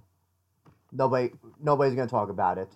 But there were really only, I guess you can only really say 2 bad fights, and one of them was Jared Brooks versus Haru Ochi. The first one, because the second one does not exist because it did not make tape. Well, actually, it does exist. I mean, somebody posted it on their Daily Motion channel. I won't mention who, but you can watch it there. Yes. But as far as I'm concerned, the first one is canon for our show, and that fight was on the. I have it here as the. Why does it say Rizin 16? It's a Rizin 15. Oh wait, no, I wrote the wrong fucking number down. Hold on. Okay, you mean Rizin 18. Rizin 18. Jared Brooks versus Haru Ochi strawweight, which ended in a no contest in the first round, 11 seconds, due to an accidental headbutt. Why is this one of the worst fights of Rizin? Because it basically was not a fight. It was 11 seconds and nothing happened. But if you want to talk about the worst full fight that happened, and boy, this one is a fucking doozy. Rizin 19, Reina versus Alexandra Alvarez. Knockout defeated Alvarez first round TKO 20 seconds. Alvarez's record as of now is 0-5. She replaced Shauna Ram by like a week or 2 weeks notice on this fight. Terrible fight because Reina was absolutely outmatched her. Alvarez might be legitimately the worst female pro fighter in the world. I have no idea how Shingo found her, or like how he stumbled upon her. It was an incredible it's the fact that it was even like you would think that they try to find somebody maybe in Japan as a strawweight, Adam Wade, or somebody in Japan, who's at least got a record that's like has a win. When this fight happened, Alvaro is 0-4, and now she's 0-5. She has lost all of her fights by TKO, and none have gone beyond the second round. It's kind of like one of those fights that's like I guess if you had to put it in a UFC perspective, it's kind of like when UFC booked TJ Dillashaw versus Joe Soto, and that like very, very, very to the last minute bantamweight title match. I think wasn't it supposed to be Dillashaw versus Cruz, but I think that Soto replaced Cruz, I believe it was, and just like yeah, I think so. But obviously, you had to keep in mind Soto was a former champion, I think. Yeah, but in the end, that's. Let me go ahead and check because, of course, I might be wrong, like a dummy. Or if you want to say, he's a former Tachi Palace Fights and former Bellator champion. Okay, or here's a better example: CM Punk versus Mickey Gall. Oh, exactly. Or Mike the Truth Jackson versus CM Punk. No, but at least they were on the same level skill-wise, you could tell. Mm-hmm. But like Mickey Gall was maybe like 3-4, 2-0 or something. No. He was 2-0 or 3-0 in that fight, and he was found on a Dana White's Contender Series, so he was legit. And then you have him face CM Punk because I have no idea why. That's the level of that. So yeah, it was an absolutely terrible fight to make in terms of just the skill level was outweighed. Christian, what was your worst fight for Rizin in 2019? Well, I would agree with you and say that the Reina Alexandre Alvari Carlos fight was bad, considering the amount of time that it took for the worst fighter to ever step foot in a ring or cage since Angela Pink, ANJELA Pink. I mean, for that to happen, it was just crazy. Because if you think about it, what the hell was Alexandre Alvari Carlos in the ring for? And yeah, I would say that Scoggins versus Ochi was bad, but that would basically be selling it short because of the fact that it ended in an accidental no contest. But I'm going to basically say that my worst fight of 2019 for the Rizin Fighting Federation, it dates all the way back to the co-main event of Rizin 15, and it was after Manny Pacquiao showed his face and basically said he was going to be an ambassador for the Rizin Fighting Federation. That fight is Fritz Alden, Kid Tornado Biakton getting mollywopped by Tenshin Nasukawa. And I mean, I understand. The dude's a youth pastor. He's really good with respecting people. He's really good with, obviously, combat sports, considering the fact of his combined record. And I think I've shown it to you beforehand of what his combined record is. But still, the dude, he just basically took an ass kicking just because. Yeah, and when I was talking about like there not being like really bad fights, but kind of like fights that were there, that was actually their first fight of that year. Look at that card. Yeah, Kanako Murata, basically Mal Saray Orozoko, Cape Cape mauling Ito, the Damian Brown Takeda fight where Takeda did nothing, the Watanabe Haba fight where basically nothing happened, the Mikro Azakura Luis Gustavo fight which became a boring grappling match, the Reina that card overall just had a lot of bad or a lot of disappointing fights. I mean, you can even say that the Reina fight against Samantha Joan Francois, which would have happened at Rising 14, but Reina couldn't make weight Yeah. and was afraid to step on the scale. You could have said that fight was pretty bad, but Yeah.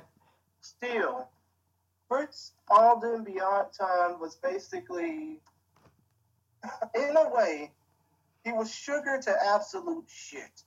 I mean, he was hyped up basically with his combined fight record, and I'm trying my damnedest to, search for what this man's record was. I mean, all I know is that he has, what am I trying to say? I mean, his combined fight record was okay, but still, point of the matter, the dude basically got whooped so hard, he couldn't fight his way out of a damn paper bag. And I'm trying to, just give me a moment here. I'm trying to find this record, but the point of the matter is, Tension just whooped him basically like he stole something. It was basically hard enough for me to get into that fight, just for Tension, because obviously that ass whooping was just so, it was just so crazy to me. I just don't think that I really did not think that, that fight should have happened if quality of competition would have been a hell of a lot better than what was being advertised, and it wasn't advertised with much, respect. But the point of the matter is, Ryzen should have just gave Tension another opponent. I mean, especially considering the fact that, that particular fighter didn't really come in with the best skill set available. Not a bad choice. Not a bad. Oh, and by the way, his combined record at the particular time, let's see, 6 Muay Thai wins, 2 boxing, 12 kickboxing, and 5 MMA. Sorry. 17 shit. I'm sorry, man. I hate doing this shit on the fly. You know me. It's 25 and 3. It was 25 and 4. Fritz Alden Bioton's combined fight record was 25 and 4 across boxing, Muay Thai, MMA, and kickboxing. But he basically fought like he was a fucking nobody, really. He was a jobber in this case. Yep. Not a bad choice for a worse fight. And it's not because. And in a way, it really didn't help that he came out to something that would obviously be sung in a mega church. I mean, it was basically like a Christian being thrown to the lions, even though I really can't be saying that. God forgive me. Well, I'm glad we got the bad out of the way.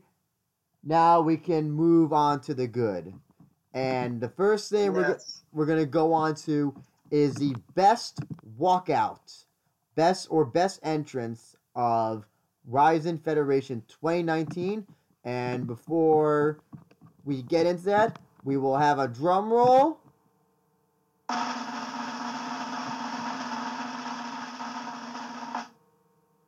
My pick for best walkout entrance of the year goes to Jay Kuhn for the Star-Lord entrance that he came out to at Rizin 16 in his fight against Rocky Martinez.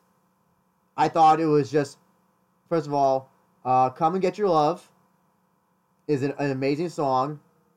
Him coming out the Star-Lord costume and acting like Star-Lord from the Guardians of the Galaxy movie, doing the exact dance that he had at the beginning of the movie when that song plays, I thought was really awesome. And yeah, the fight also happened to be great, but it was just, since I think also what happened was that nobody up until that show really had any good entrances, always depend on Jay Kuhn to be entertaining inside and outside the ring, and he certainly was in this case. I just love. Out of all the entrances that he did this year, it was my favorite. With that, Christian, I'm going to throw it to you. Who was your your entrance walkout of the year? Well, I would say it would be a JQ entrance, but then again, I would be lying. I mean, yeah, I understand. JQ is a really cool dude. We respect him like crazy. So much to the point where he is a cool dude to us. But I'm gonna have to basically say that my best entrance, or entrances in this case, is actually a three-way tie. Oh. Because if you think about it, you'll have to go right back to Rising 20 more recently, back on December 31st. And it would be a three-way tie because obviously Rising just brings out the best in fighters. So I'm going to just go ahead and say that my best entrances of 2019, all from the Rising 20 card, were the Patricky Pitbull Fury entrance that he had before losing to Tofik Musayev, which was the Dragon Ball entrance theme, Chala, Jake Hume defeating Satoshi Ishii, and then obviously making his entrance to Queens, Another One Bites the Dust, with the Freddie Mercury get up. And Manel Cape defeating Kaya Sakura in the main event, but obviously coming out to see his money is power. Well, actually, Travis Scott, Sia, and I don't know who else, but still, Travis Scott, Ty Dolla $ign, and Sia, money is power. And he basically came out to the ring basically feeling like he was the champion. He was touching the belt and shit. He was basically playing around with the belt because he knew, I think it was destined for him on New Year's Eve for that night to be his night. Oh, it definitely was destiny for him. Those are all amazing choices, and hopefully, hopefully there will see many more great entrances this year. I'm hoping. I know that the first show will be at the Hamamatsu Arena. Unfortunately, as the entrances get smaller, when you do something in a smaller arena, not at the Saitama or somewhere in Osaka, it's gonna be hard to do like a grander entrance. But I hope that doesn't discourage all these fighters from trying to think of something. Just trying to put a little bit of extra spice in their entrance. I really hope that they hope we get something memorable at the Rising 21 show in a few more weeks. Exactly. And speaking of which, we're gonna have to talk about that show the next time we hear from you guys. Oh, absolutely. I definitely can't wait to talk about that show. But the next thing we're going to talk about is the best knockout of the year for Rising. Oh, you know what? I know that you want to go first, but let me go first. Sure. Because I think I know who the best knockout belongs to. I'm going to first give you a drum roll, Christian. I'm going to give you a drum roll.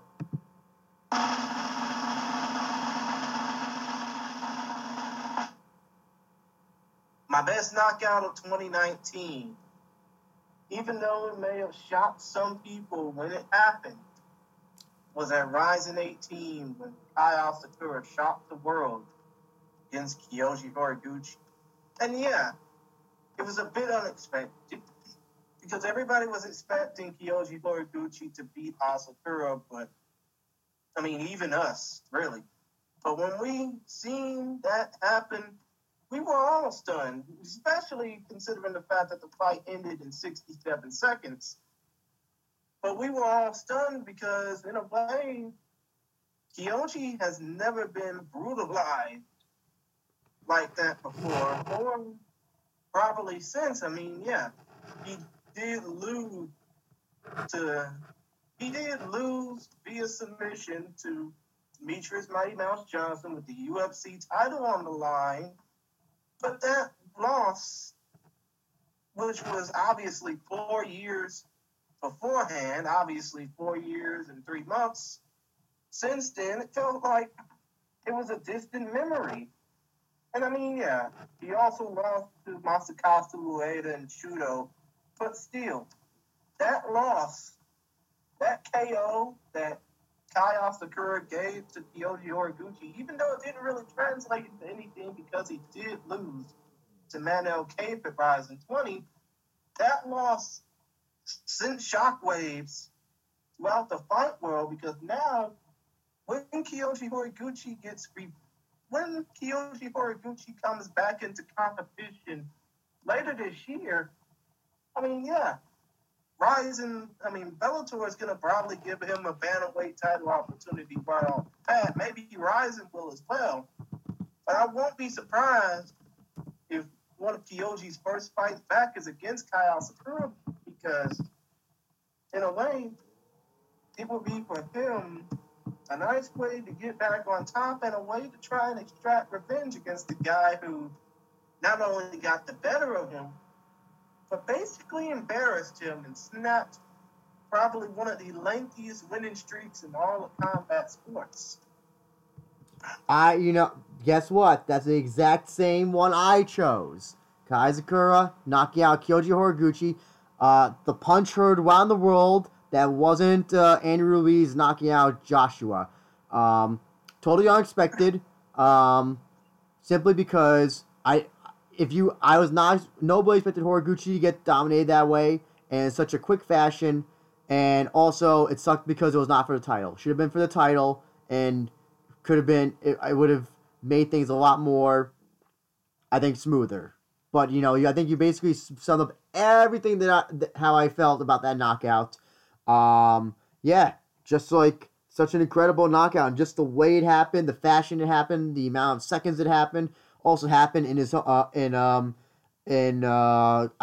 hometown of Aichi. So hey, you get a win in front of the hometown crowd that always pops. Well, actually, his hometown specifically is Nagoya, Aichi, Japan. Whatever. Same area. Close enough. Same area. He probably had family there.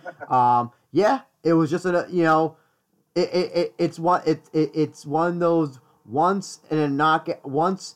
It's as an MMA fan, it was something I never expected to see happen, and just like it was an incredible experience to see live on on Fight TV.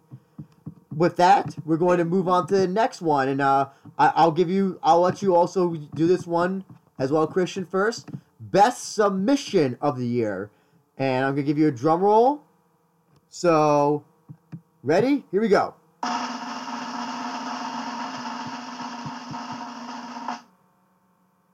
Now, to be quite honest, there were a lot of star-making performances in 2019 for Rizin, but the one that was probably the biggest star maker of them all was the submission victory at Rizin 15 in April of 2019, where Kanako Murata submitted Saray Orozco via Von Flue choke 2 minutes and 12 seconds into round number 2. Now, if it wasn't for Kanako getting that win over Orozco, I mean, who's to say that she would have probably never gotten into Invicta and dominated the competition in the way that she did, all while rocking a Saku mask and orange tights just like he did, and winning the Invicta flyweight title. I mean, this woman is incredible, and it's crazy to me. No, actually, she's the current Invicta strawweight champion. My apologies. But the point of the matter is, if it wasn't for that submission victory she had against Saray Orozco, she wouldn't be the star she is now, or she wouldn't be the Invicta strawweight champion. And hopefully, I hope she doesn't go to the UFC, because if anything, the last thing I would want to see is another fighter from Rizin who made a name elsewhere get sucked up by the Zuffa machine.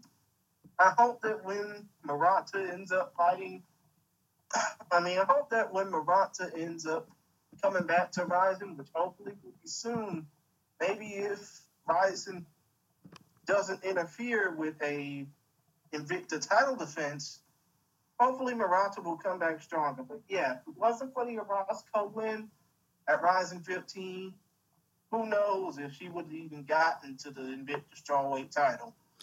That's a good choice. I think a lot of people forgot it because it was on a card where there wasn't a lot of exciting finishes on that show specifically. But who doesn't love a Von Flue choke or a Von Prue choke, as some people call it now? But my choice, man, there weren't a lot of overall submission wins this year, but the ones that were incredible. But I had to think of, you had like that one you brought up. You had also Cape tapping out Nakamura, I believe it was. I think that was with like the half rear naked choke or blood choke, whatever it was. And then you had the reverse triangle by Victor Henry on Trent Girdham after basically losing the first 2 rounds. But while those were impressive, to me, it's much more impressive when somebody comes in and submits someone in the first round who has not been submitted since I think it's been since 2011, and that was when Patchy Mix submitted Yuki Matoya, Ryzen 20, by guillotine choke in the first round. I picked Mix to win. If you think about it, how about Patrick Mix? The dude basically says he's doing this for his daughter. He's representing Western New York well. Do you think that if he ends up getting booked for a few more Ryzen fights, that his star might be, shining on both sides of the Pacific? Absolutely, yes. Bellator needs to keep him. Ryzen needs to use him for bantamweight fights if they plan to do a bantamweight tournament this year, which it looks like they might. Definitely do it this year.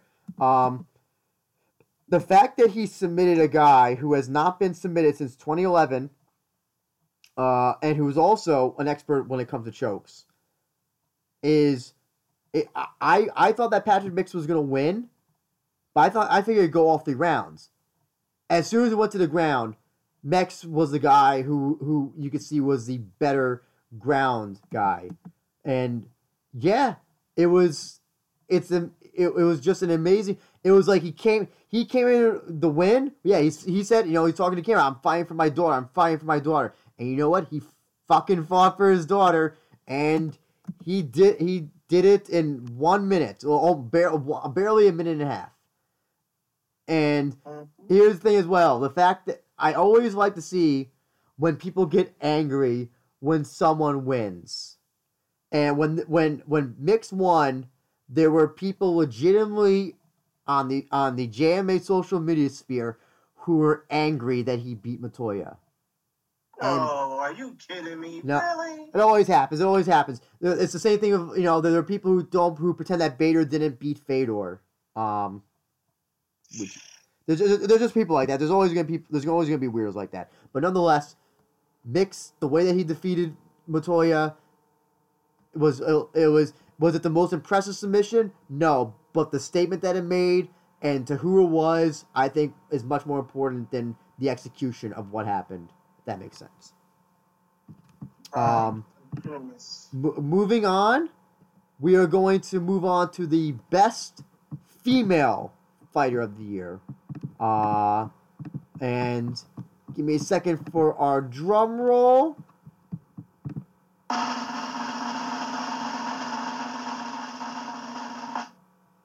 My pick, best female fighter of the year.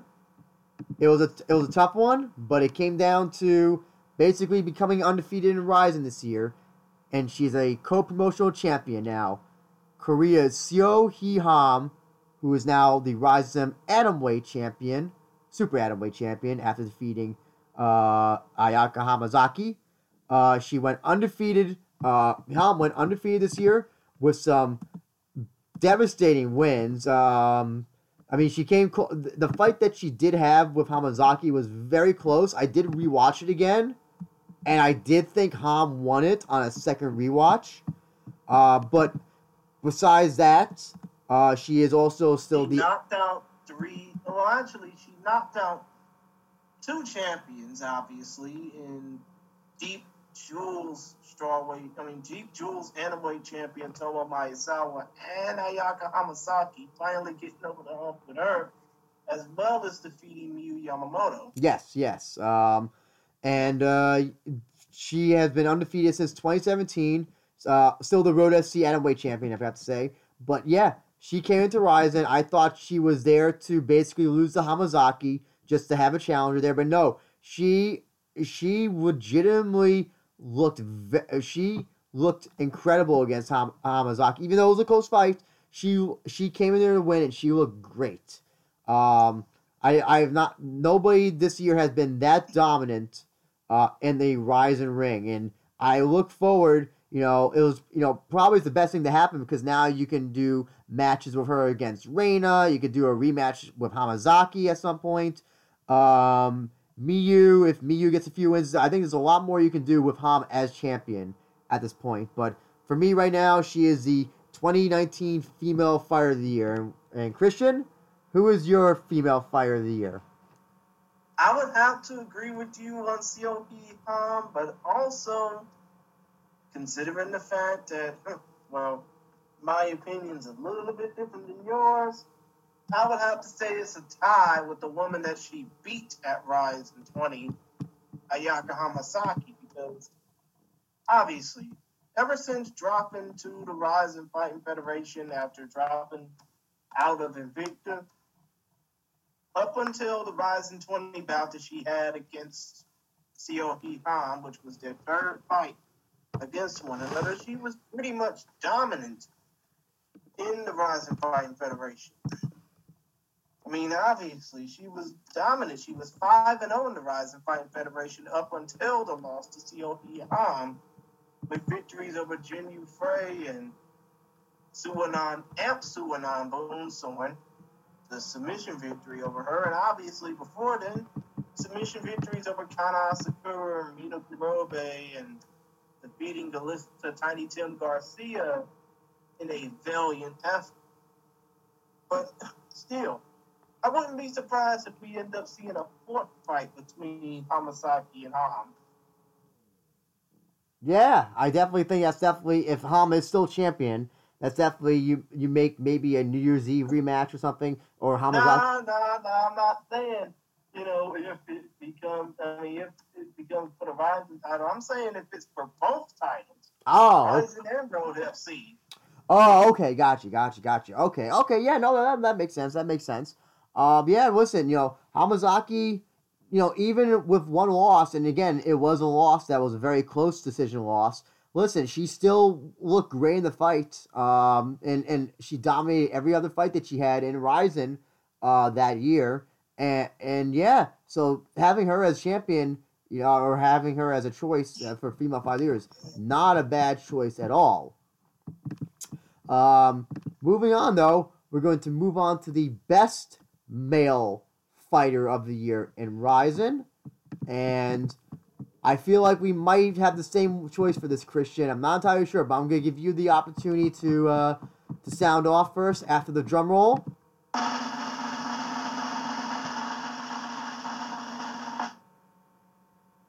Well, it's pretty obvious this man has had a breakout role in 2019, even being to some a pain in the ass to many. My 2019 Fighter of the Year is none other than the Star Boy, El Protégeo, hashtag easy fucking money, Manel Kape. And I mean, if you think about it, if you look at what Manel Kape has been managing to do over the last 12 months or so, I mean, the dude has only been in the Rise and Fighting Federation for at least 3 years now. I mean, the dude's basically been making his name off Ryzen ever since he stepped foot in the ring and knocked Ersin Yamamoto's head off his shoulders with that kick. But despite the fact that he's 6-3 in the Rising Fighting Federation, it's the fact that he's had a stellar 2019 with all three of his wins via knockout. Seiichiro Ito, Takeda Mizugaki, and Kai Asakura to become the Rising Bantamweight champion. I think this dude is not one to be fucked with. And I think that when it comes down to him, he's going to be a dominant champion because he's going to be one of those fighters, considering the fact that all of his Rising wins are caused via knockout. I think he's going to be one of those fighters that's going to be a tough test for anybody to match up against. Yeah. Guess what? My choice as well. Winning the title cemented the Bantamweight title last year, cemented just how great of a fighter is here. And, you know, I think he's the type of personality that you just kind of need in MMA. It's, you know, it's all cool to be all about respect and everything, all that stuff, but you need that one shit talker, that one guy who gets under your skin, who you either want to see him win because he's the bad boy, or you want to see him lose because he's the bad boy. And that's what Manel Kape has. And he does it so well. You know, he knows how to get under people's skin, and he knows how to, you know, how to also be a babyface as well. You know, basically his entire story of coming from, you know, a family in Angola, his mother dying earlier this year, and helping, clearly, I think he basically takes care of either his solely takes care of his family or his extended family or something along those lines. I totally forgot. But yeah, he is an incredibly inspiring story coming from Angola. Listen, MMA exactly a hotbed there, let's be honest, and making a name for himself outside. I'm pretty sure that a lot of people wanted Kai Sakura to win, and maybe one day he will win. But Kape winning, now you have a potential, potential rematch with him against Horiguchi if you want to do it, a rematch against Asakura, third match, the Okikubo match, if Okikubo will be ready by the time they want to fight. You got a lot more to do with Kape, I think, and yeah, he's a guy who you can build a promotion around, in my opinion. He's the closest thing to I'm going to use the C word, a Conor that Ryzen has, and they should most definitely, and they should absolutely do their best to keep him, because if they don't, Bellator or Ryzen is going to be not Ryzen, UFC. Bellator or the UFC will be calling, especially the UFC. And with that, Christian, we're going to move on to our co-main event category, which was our fight of the year. I'm going to give you a drum roll before you sound off. Here we go.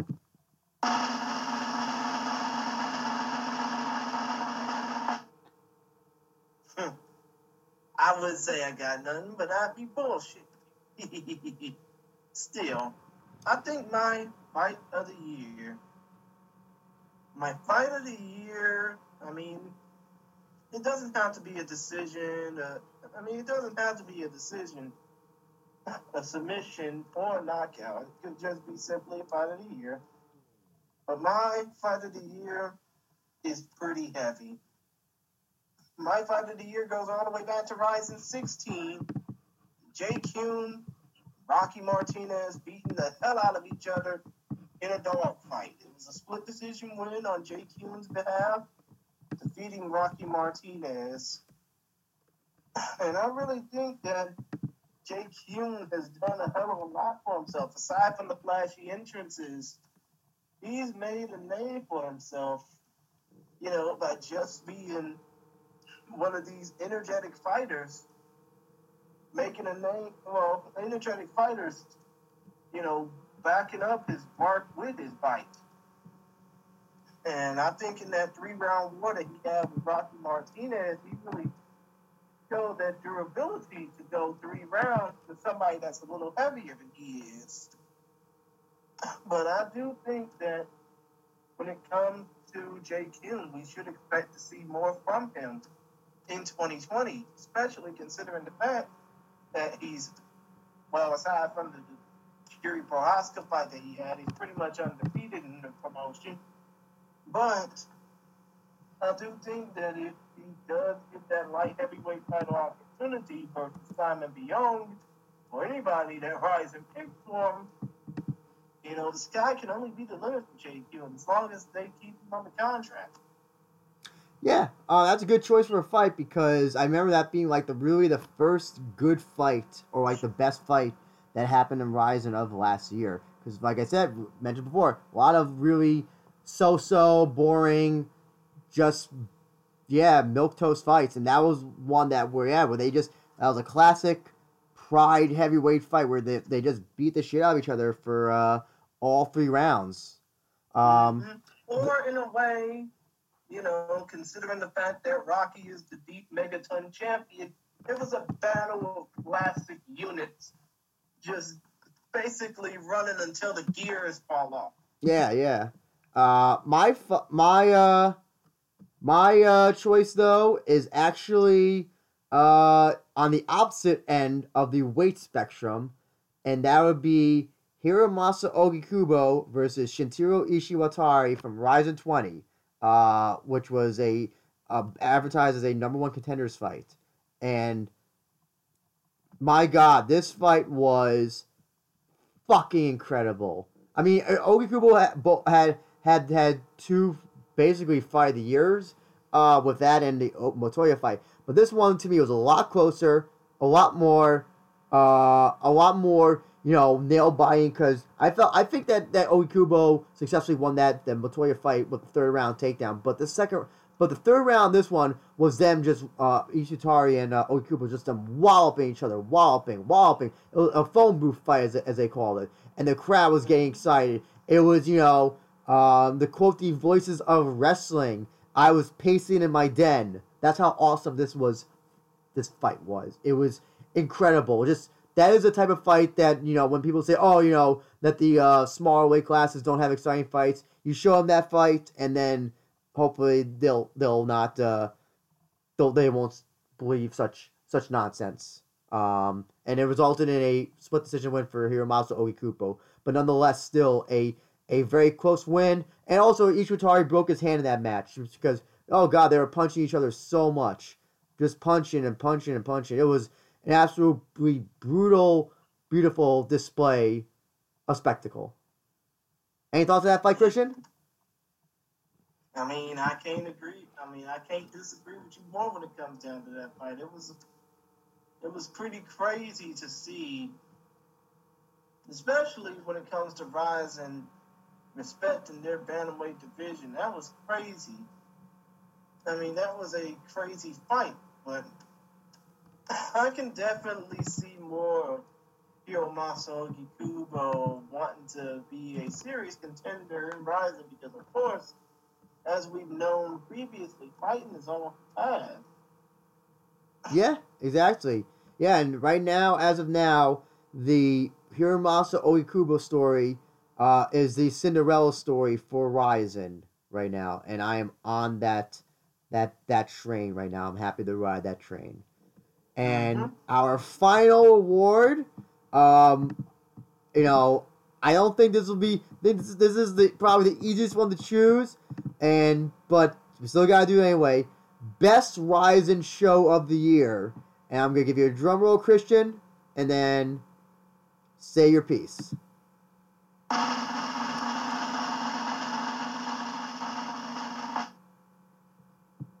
Well, I would say that my choice for the best Ryzen show of the year would be Ryzen 20, but that would be too obvious because that is too recent. Oh. As it was just like 2 months ago.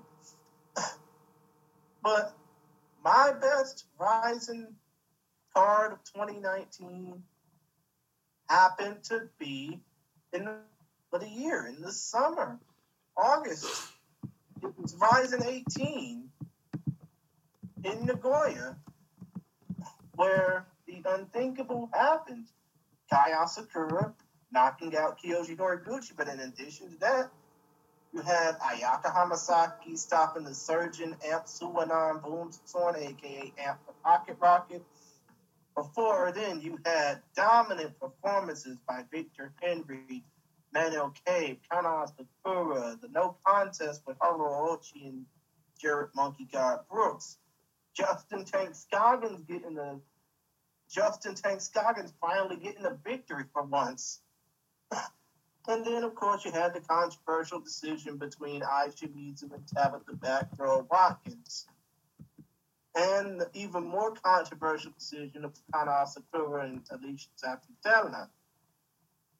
But still, all in all, this was a pretty interesting fight card. And to be quite honest, I wouldn't mind seeing more interesting fight cards like these, even though the only disappointment I had was not seeing John Parr get that 100 victory in Japan. That was pretty sad for me because even though Nagoya has the most population of Japanese people outside of Brazil, and Danilo Gentili was basically the main poster child for that fight. Well, actually, the main poster child for the events on that card. And I just wish the JWP, the gunslinger, would have gotten that 100 win. It was just crazy, but still, that fight card was just simply phenomenal, especially in the last 4 fights. Not a bad choice. That was a very underrated card. But unfortunately, I'm going to be cliched and go up the show that everybody said was great, and that's Rizin 20. So many cool, great finishes. In my opinion, there was not one bad fight on this card. And you had the lightweight Grand Prix matches that when they first start, when you had the semifinals and they ended it in the first round, and then you had that incredible fight between Patricky and Tofik, with Tofik becoming the Azerbaijani representative of MMA with his win, and then Jiri murking Dalway. We got to see what Simon Beyond brought to the ring, defeating Vitaly Shemetov. Ogi Kubo, fight of the year. The mixed submission of Motoya, and then Nasukawa sending Rui Bata into another stratosphere, and then into the Shadow Realm. Yeah, Shadow Realm, and then Cape defeating Azakura to become that bantamweight champion. And I thought that the flow of the card was great. The intermissions were not terrible.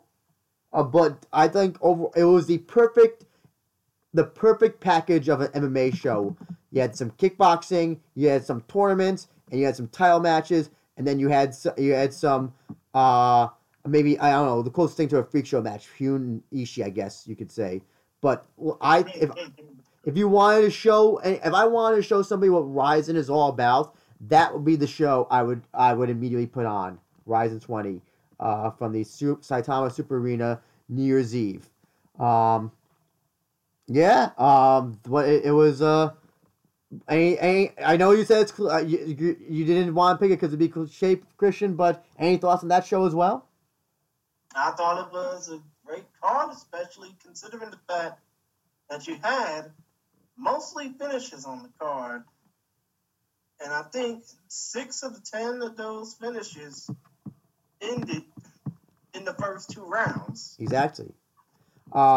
With that, Christian, we're going to move on to the last subject of the podcast, the Rizin resolutions. 3 things. Choosing 3 things we want Rizin to do or not do in the year of 2020. Whether it be have a fight or book a specific fight or sign a specific fighter or whatever. But 3 things Rizin should or shouldn't do. I'm going to pass it on to. Do you have your choices by any chance? If not, I will do mine, and then we can go on to you. What works best? I see. Well, considering the fact that it's getting closer and closer to the date, I don't think that a 20th anniversary show for one Lenny Hart, the screaming voice of Pride, Dream, and Rising, I don't think that would be possible considering the fact that her 20th anniversary in the fight game is getting near, and I don't think that she would get the chance to celebrate that opportunity. So, yeah, that's officially scrapped. Sorry, Miss Hart. Mm.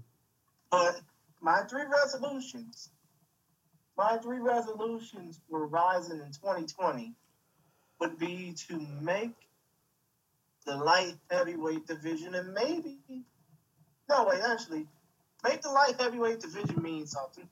Because, of course, with Jerry gone, you're going to have a few more contenders. I mean, actually, you're going to have bare space aside from JQ and Simon Bion and Vitaly Shimatov, CB Dollaway, and maybe Ivan Chertikov. But aside from those five, you really got nothing. So you're going to have to fill that division, probably get help from probably get help from Bellator, and maybe their formerly outsourced partners, with the exception of Bama, because, of course, Bama's dead. Second, I have to think that they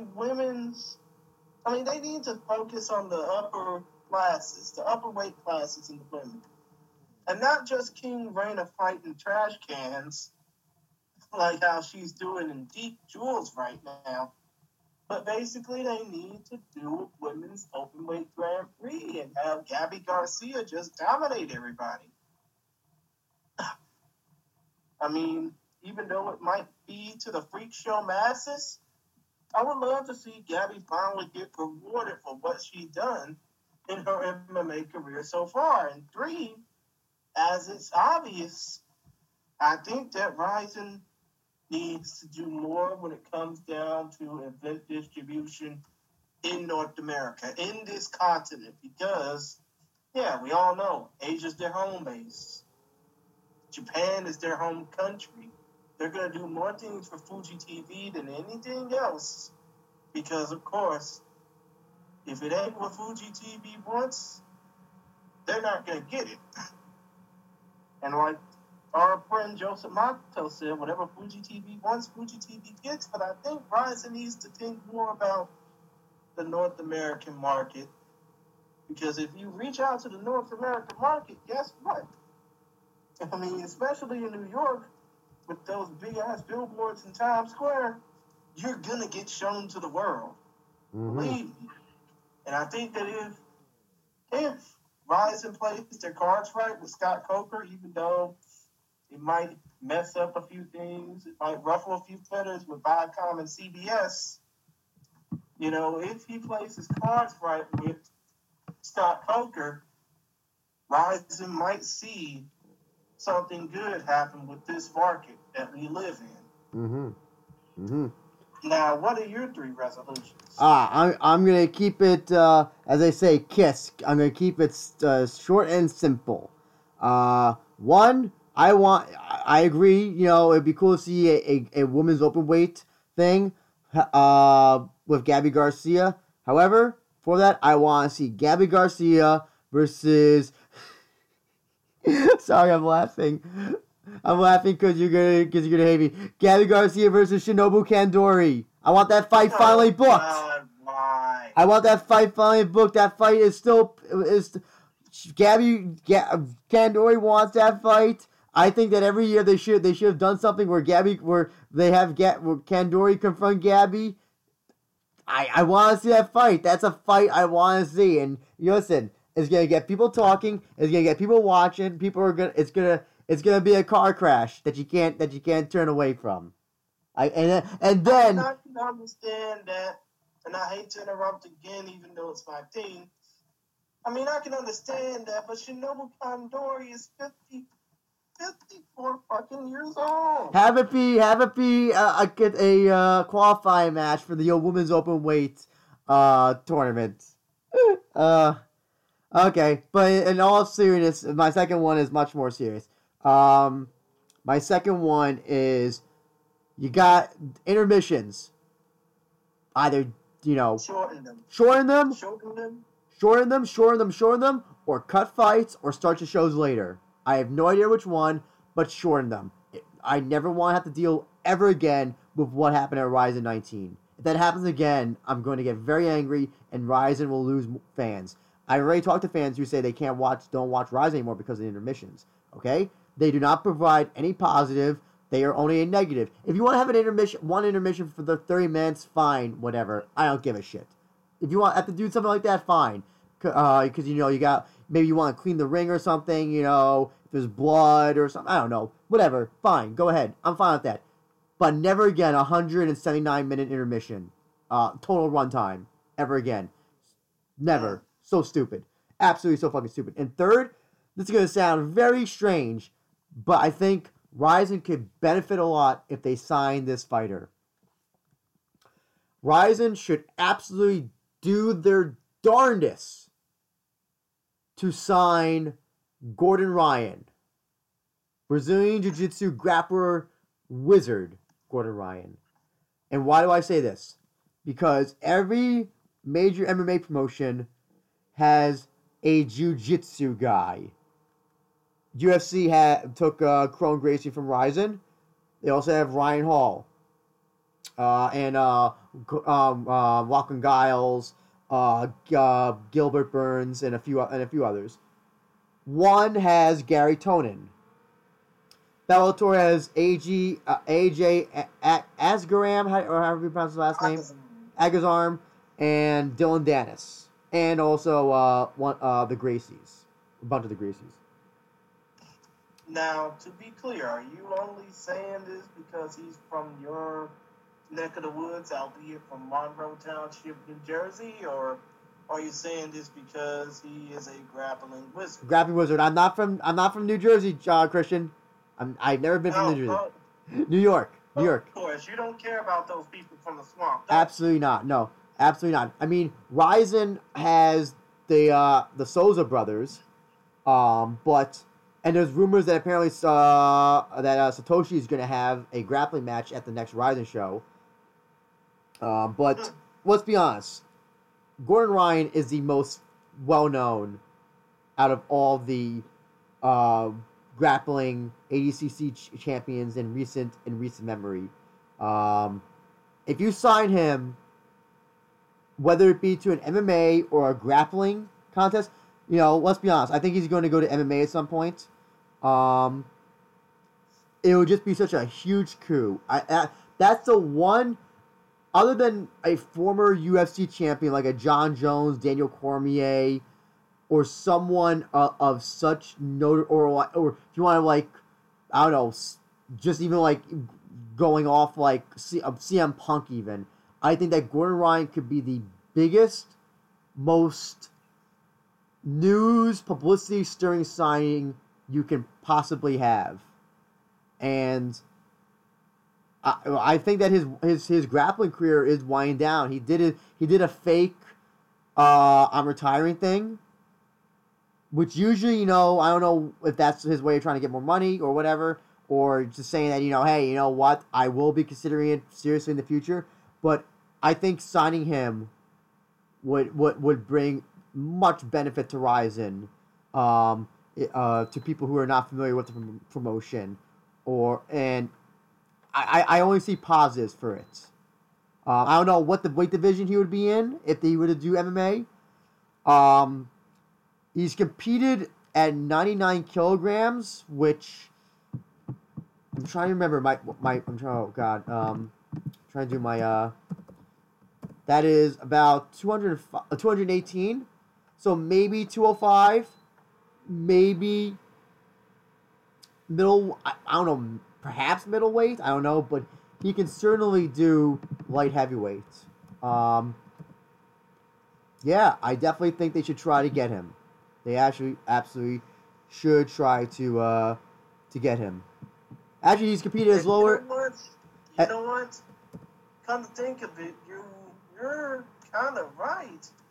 But I think that, what am I trying to say? I don't think that it would be wise for them to book him in a fight against Roberto Satoshi de Souza, maybe against Marcos Yoshio de Souza. Have they had a match before? I feel like they've had a They have. It was at Quintet 3. He fought both the Souza brothers on the same night. Yeah. Listen, that'd be cool. Having an MMA match with one of the Souza brothers. And by the way, he's competed as low as 88 kilograms, so that's about 190 pounds. So he could definitely make middleweight. Heck, he could, if he, I don't know if he, maybe he could even make welterweights. I don't know, maybe that's a little bit of a stretch, but nonetheless, you at least know middleweight, light heavyweight is what he can do. Hey, listen, if you need people for your light heavyweight division, maybe you got Gordon Ryan there. Who knows? Right. But still, man, I think we breezed through the entirety of this podcast, haven't we? Absolutely, Christian. With that, I'm going to pass on the social media to you. With that, go on. Okay, already we already gave you our respective Twitter handles. Again, I am on Twitter at ChrisGary92. He is on Twitter. Phoebe and Andrew Benjamin is on Twitter at ABenja1. Our show page is at We Are Rising Pod, WeAreRizin POD, all in one word. If you want to check out the show, you can check us out on Stitcher, SoundCloud, YouTube. And I keep saying this, even though I hope it'll be true this year, but hopefully soon, we'll be on your favorite podcast provider of choice. And I'm trying my damnedest to get Andrew to put this damn podcast on Podbean so that we can be provided to all podcast providers of choice. But still, if you want to check out other features, you can check out the MMA Opinion on Facebook. They are the best damn fight blog, period, in my opinion. Facebook.com/BMMA Opinion. You can check out Focus Fights. We cover prospects from all over the world, scenes of the U.S., UK, Russia, Canada, China, signs the coronavirus, no disrespect, and Japan, of course, will be emphasized. You can follow us on all forms of social media. On Facebook, Twitter, and Instagram, Focus Fights is available at Focus Fights. FOCUSFIGHTS. The YouTube, we're still working on that. You can just search up for us on Focus Fights. No, you can just search up on YouTube or Google Focus Fights, and it'll be right there. But we're still trying to get a damn URL for that. And obviously, if you want to, come to think of it, I keep giving out all these damn plugs. Don't you have any plugs to give out, Andrew? No, you basically, We Are Rising Pod, as you said, the official We Are Rising podcast Twitter. You got your Focus Fights at Focus Fights, and your own at at Chris Gary 92. You got my personal one at ABenja1. The YouTube channel, We Are Rising Podcast. Listen to us on SoundCloud and Stitcher. Trying to get on Podbean, as you said, and whatever the iTunes is called. I have no idea what it's called at this point. Apple Music or whatever. It's called Apple Podcasts. Yeah, and maybe having a Twitch soon for some live watching of the Rising shows. Who knows? 2020 will be. Yeah, of course. And also, one more thing, if you want to follow Fight TV, you can follow them on all forms of social media at Fight TV. That's FITE.TV. Hashtag Fight Like You Mean It.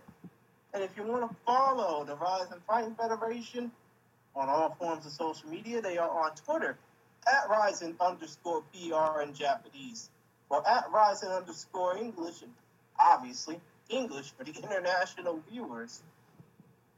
They are also on Facebook, Facebook.com/Rising Fighting Federation, on Instagram, Instagram.com at Rising Fighting Federation, And they are on YouTube as well. Just search Rise Fight Federation.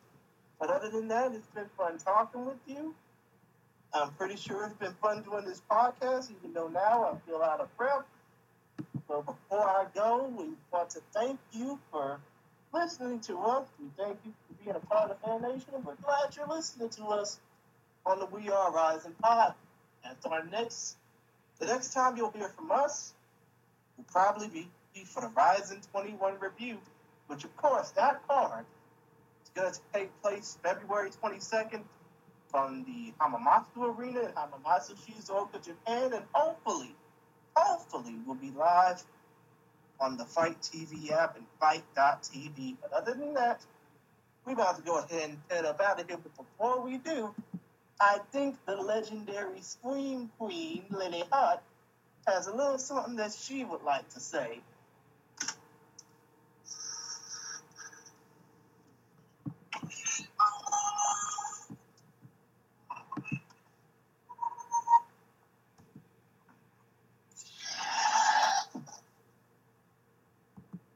And with that, we out this mug. Talk to y'all later. Peace.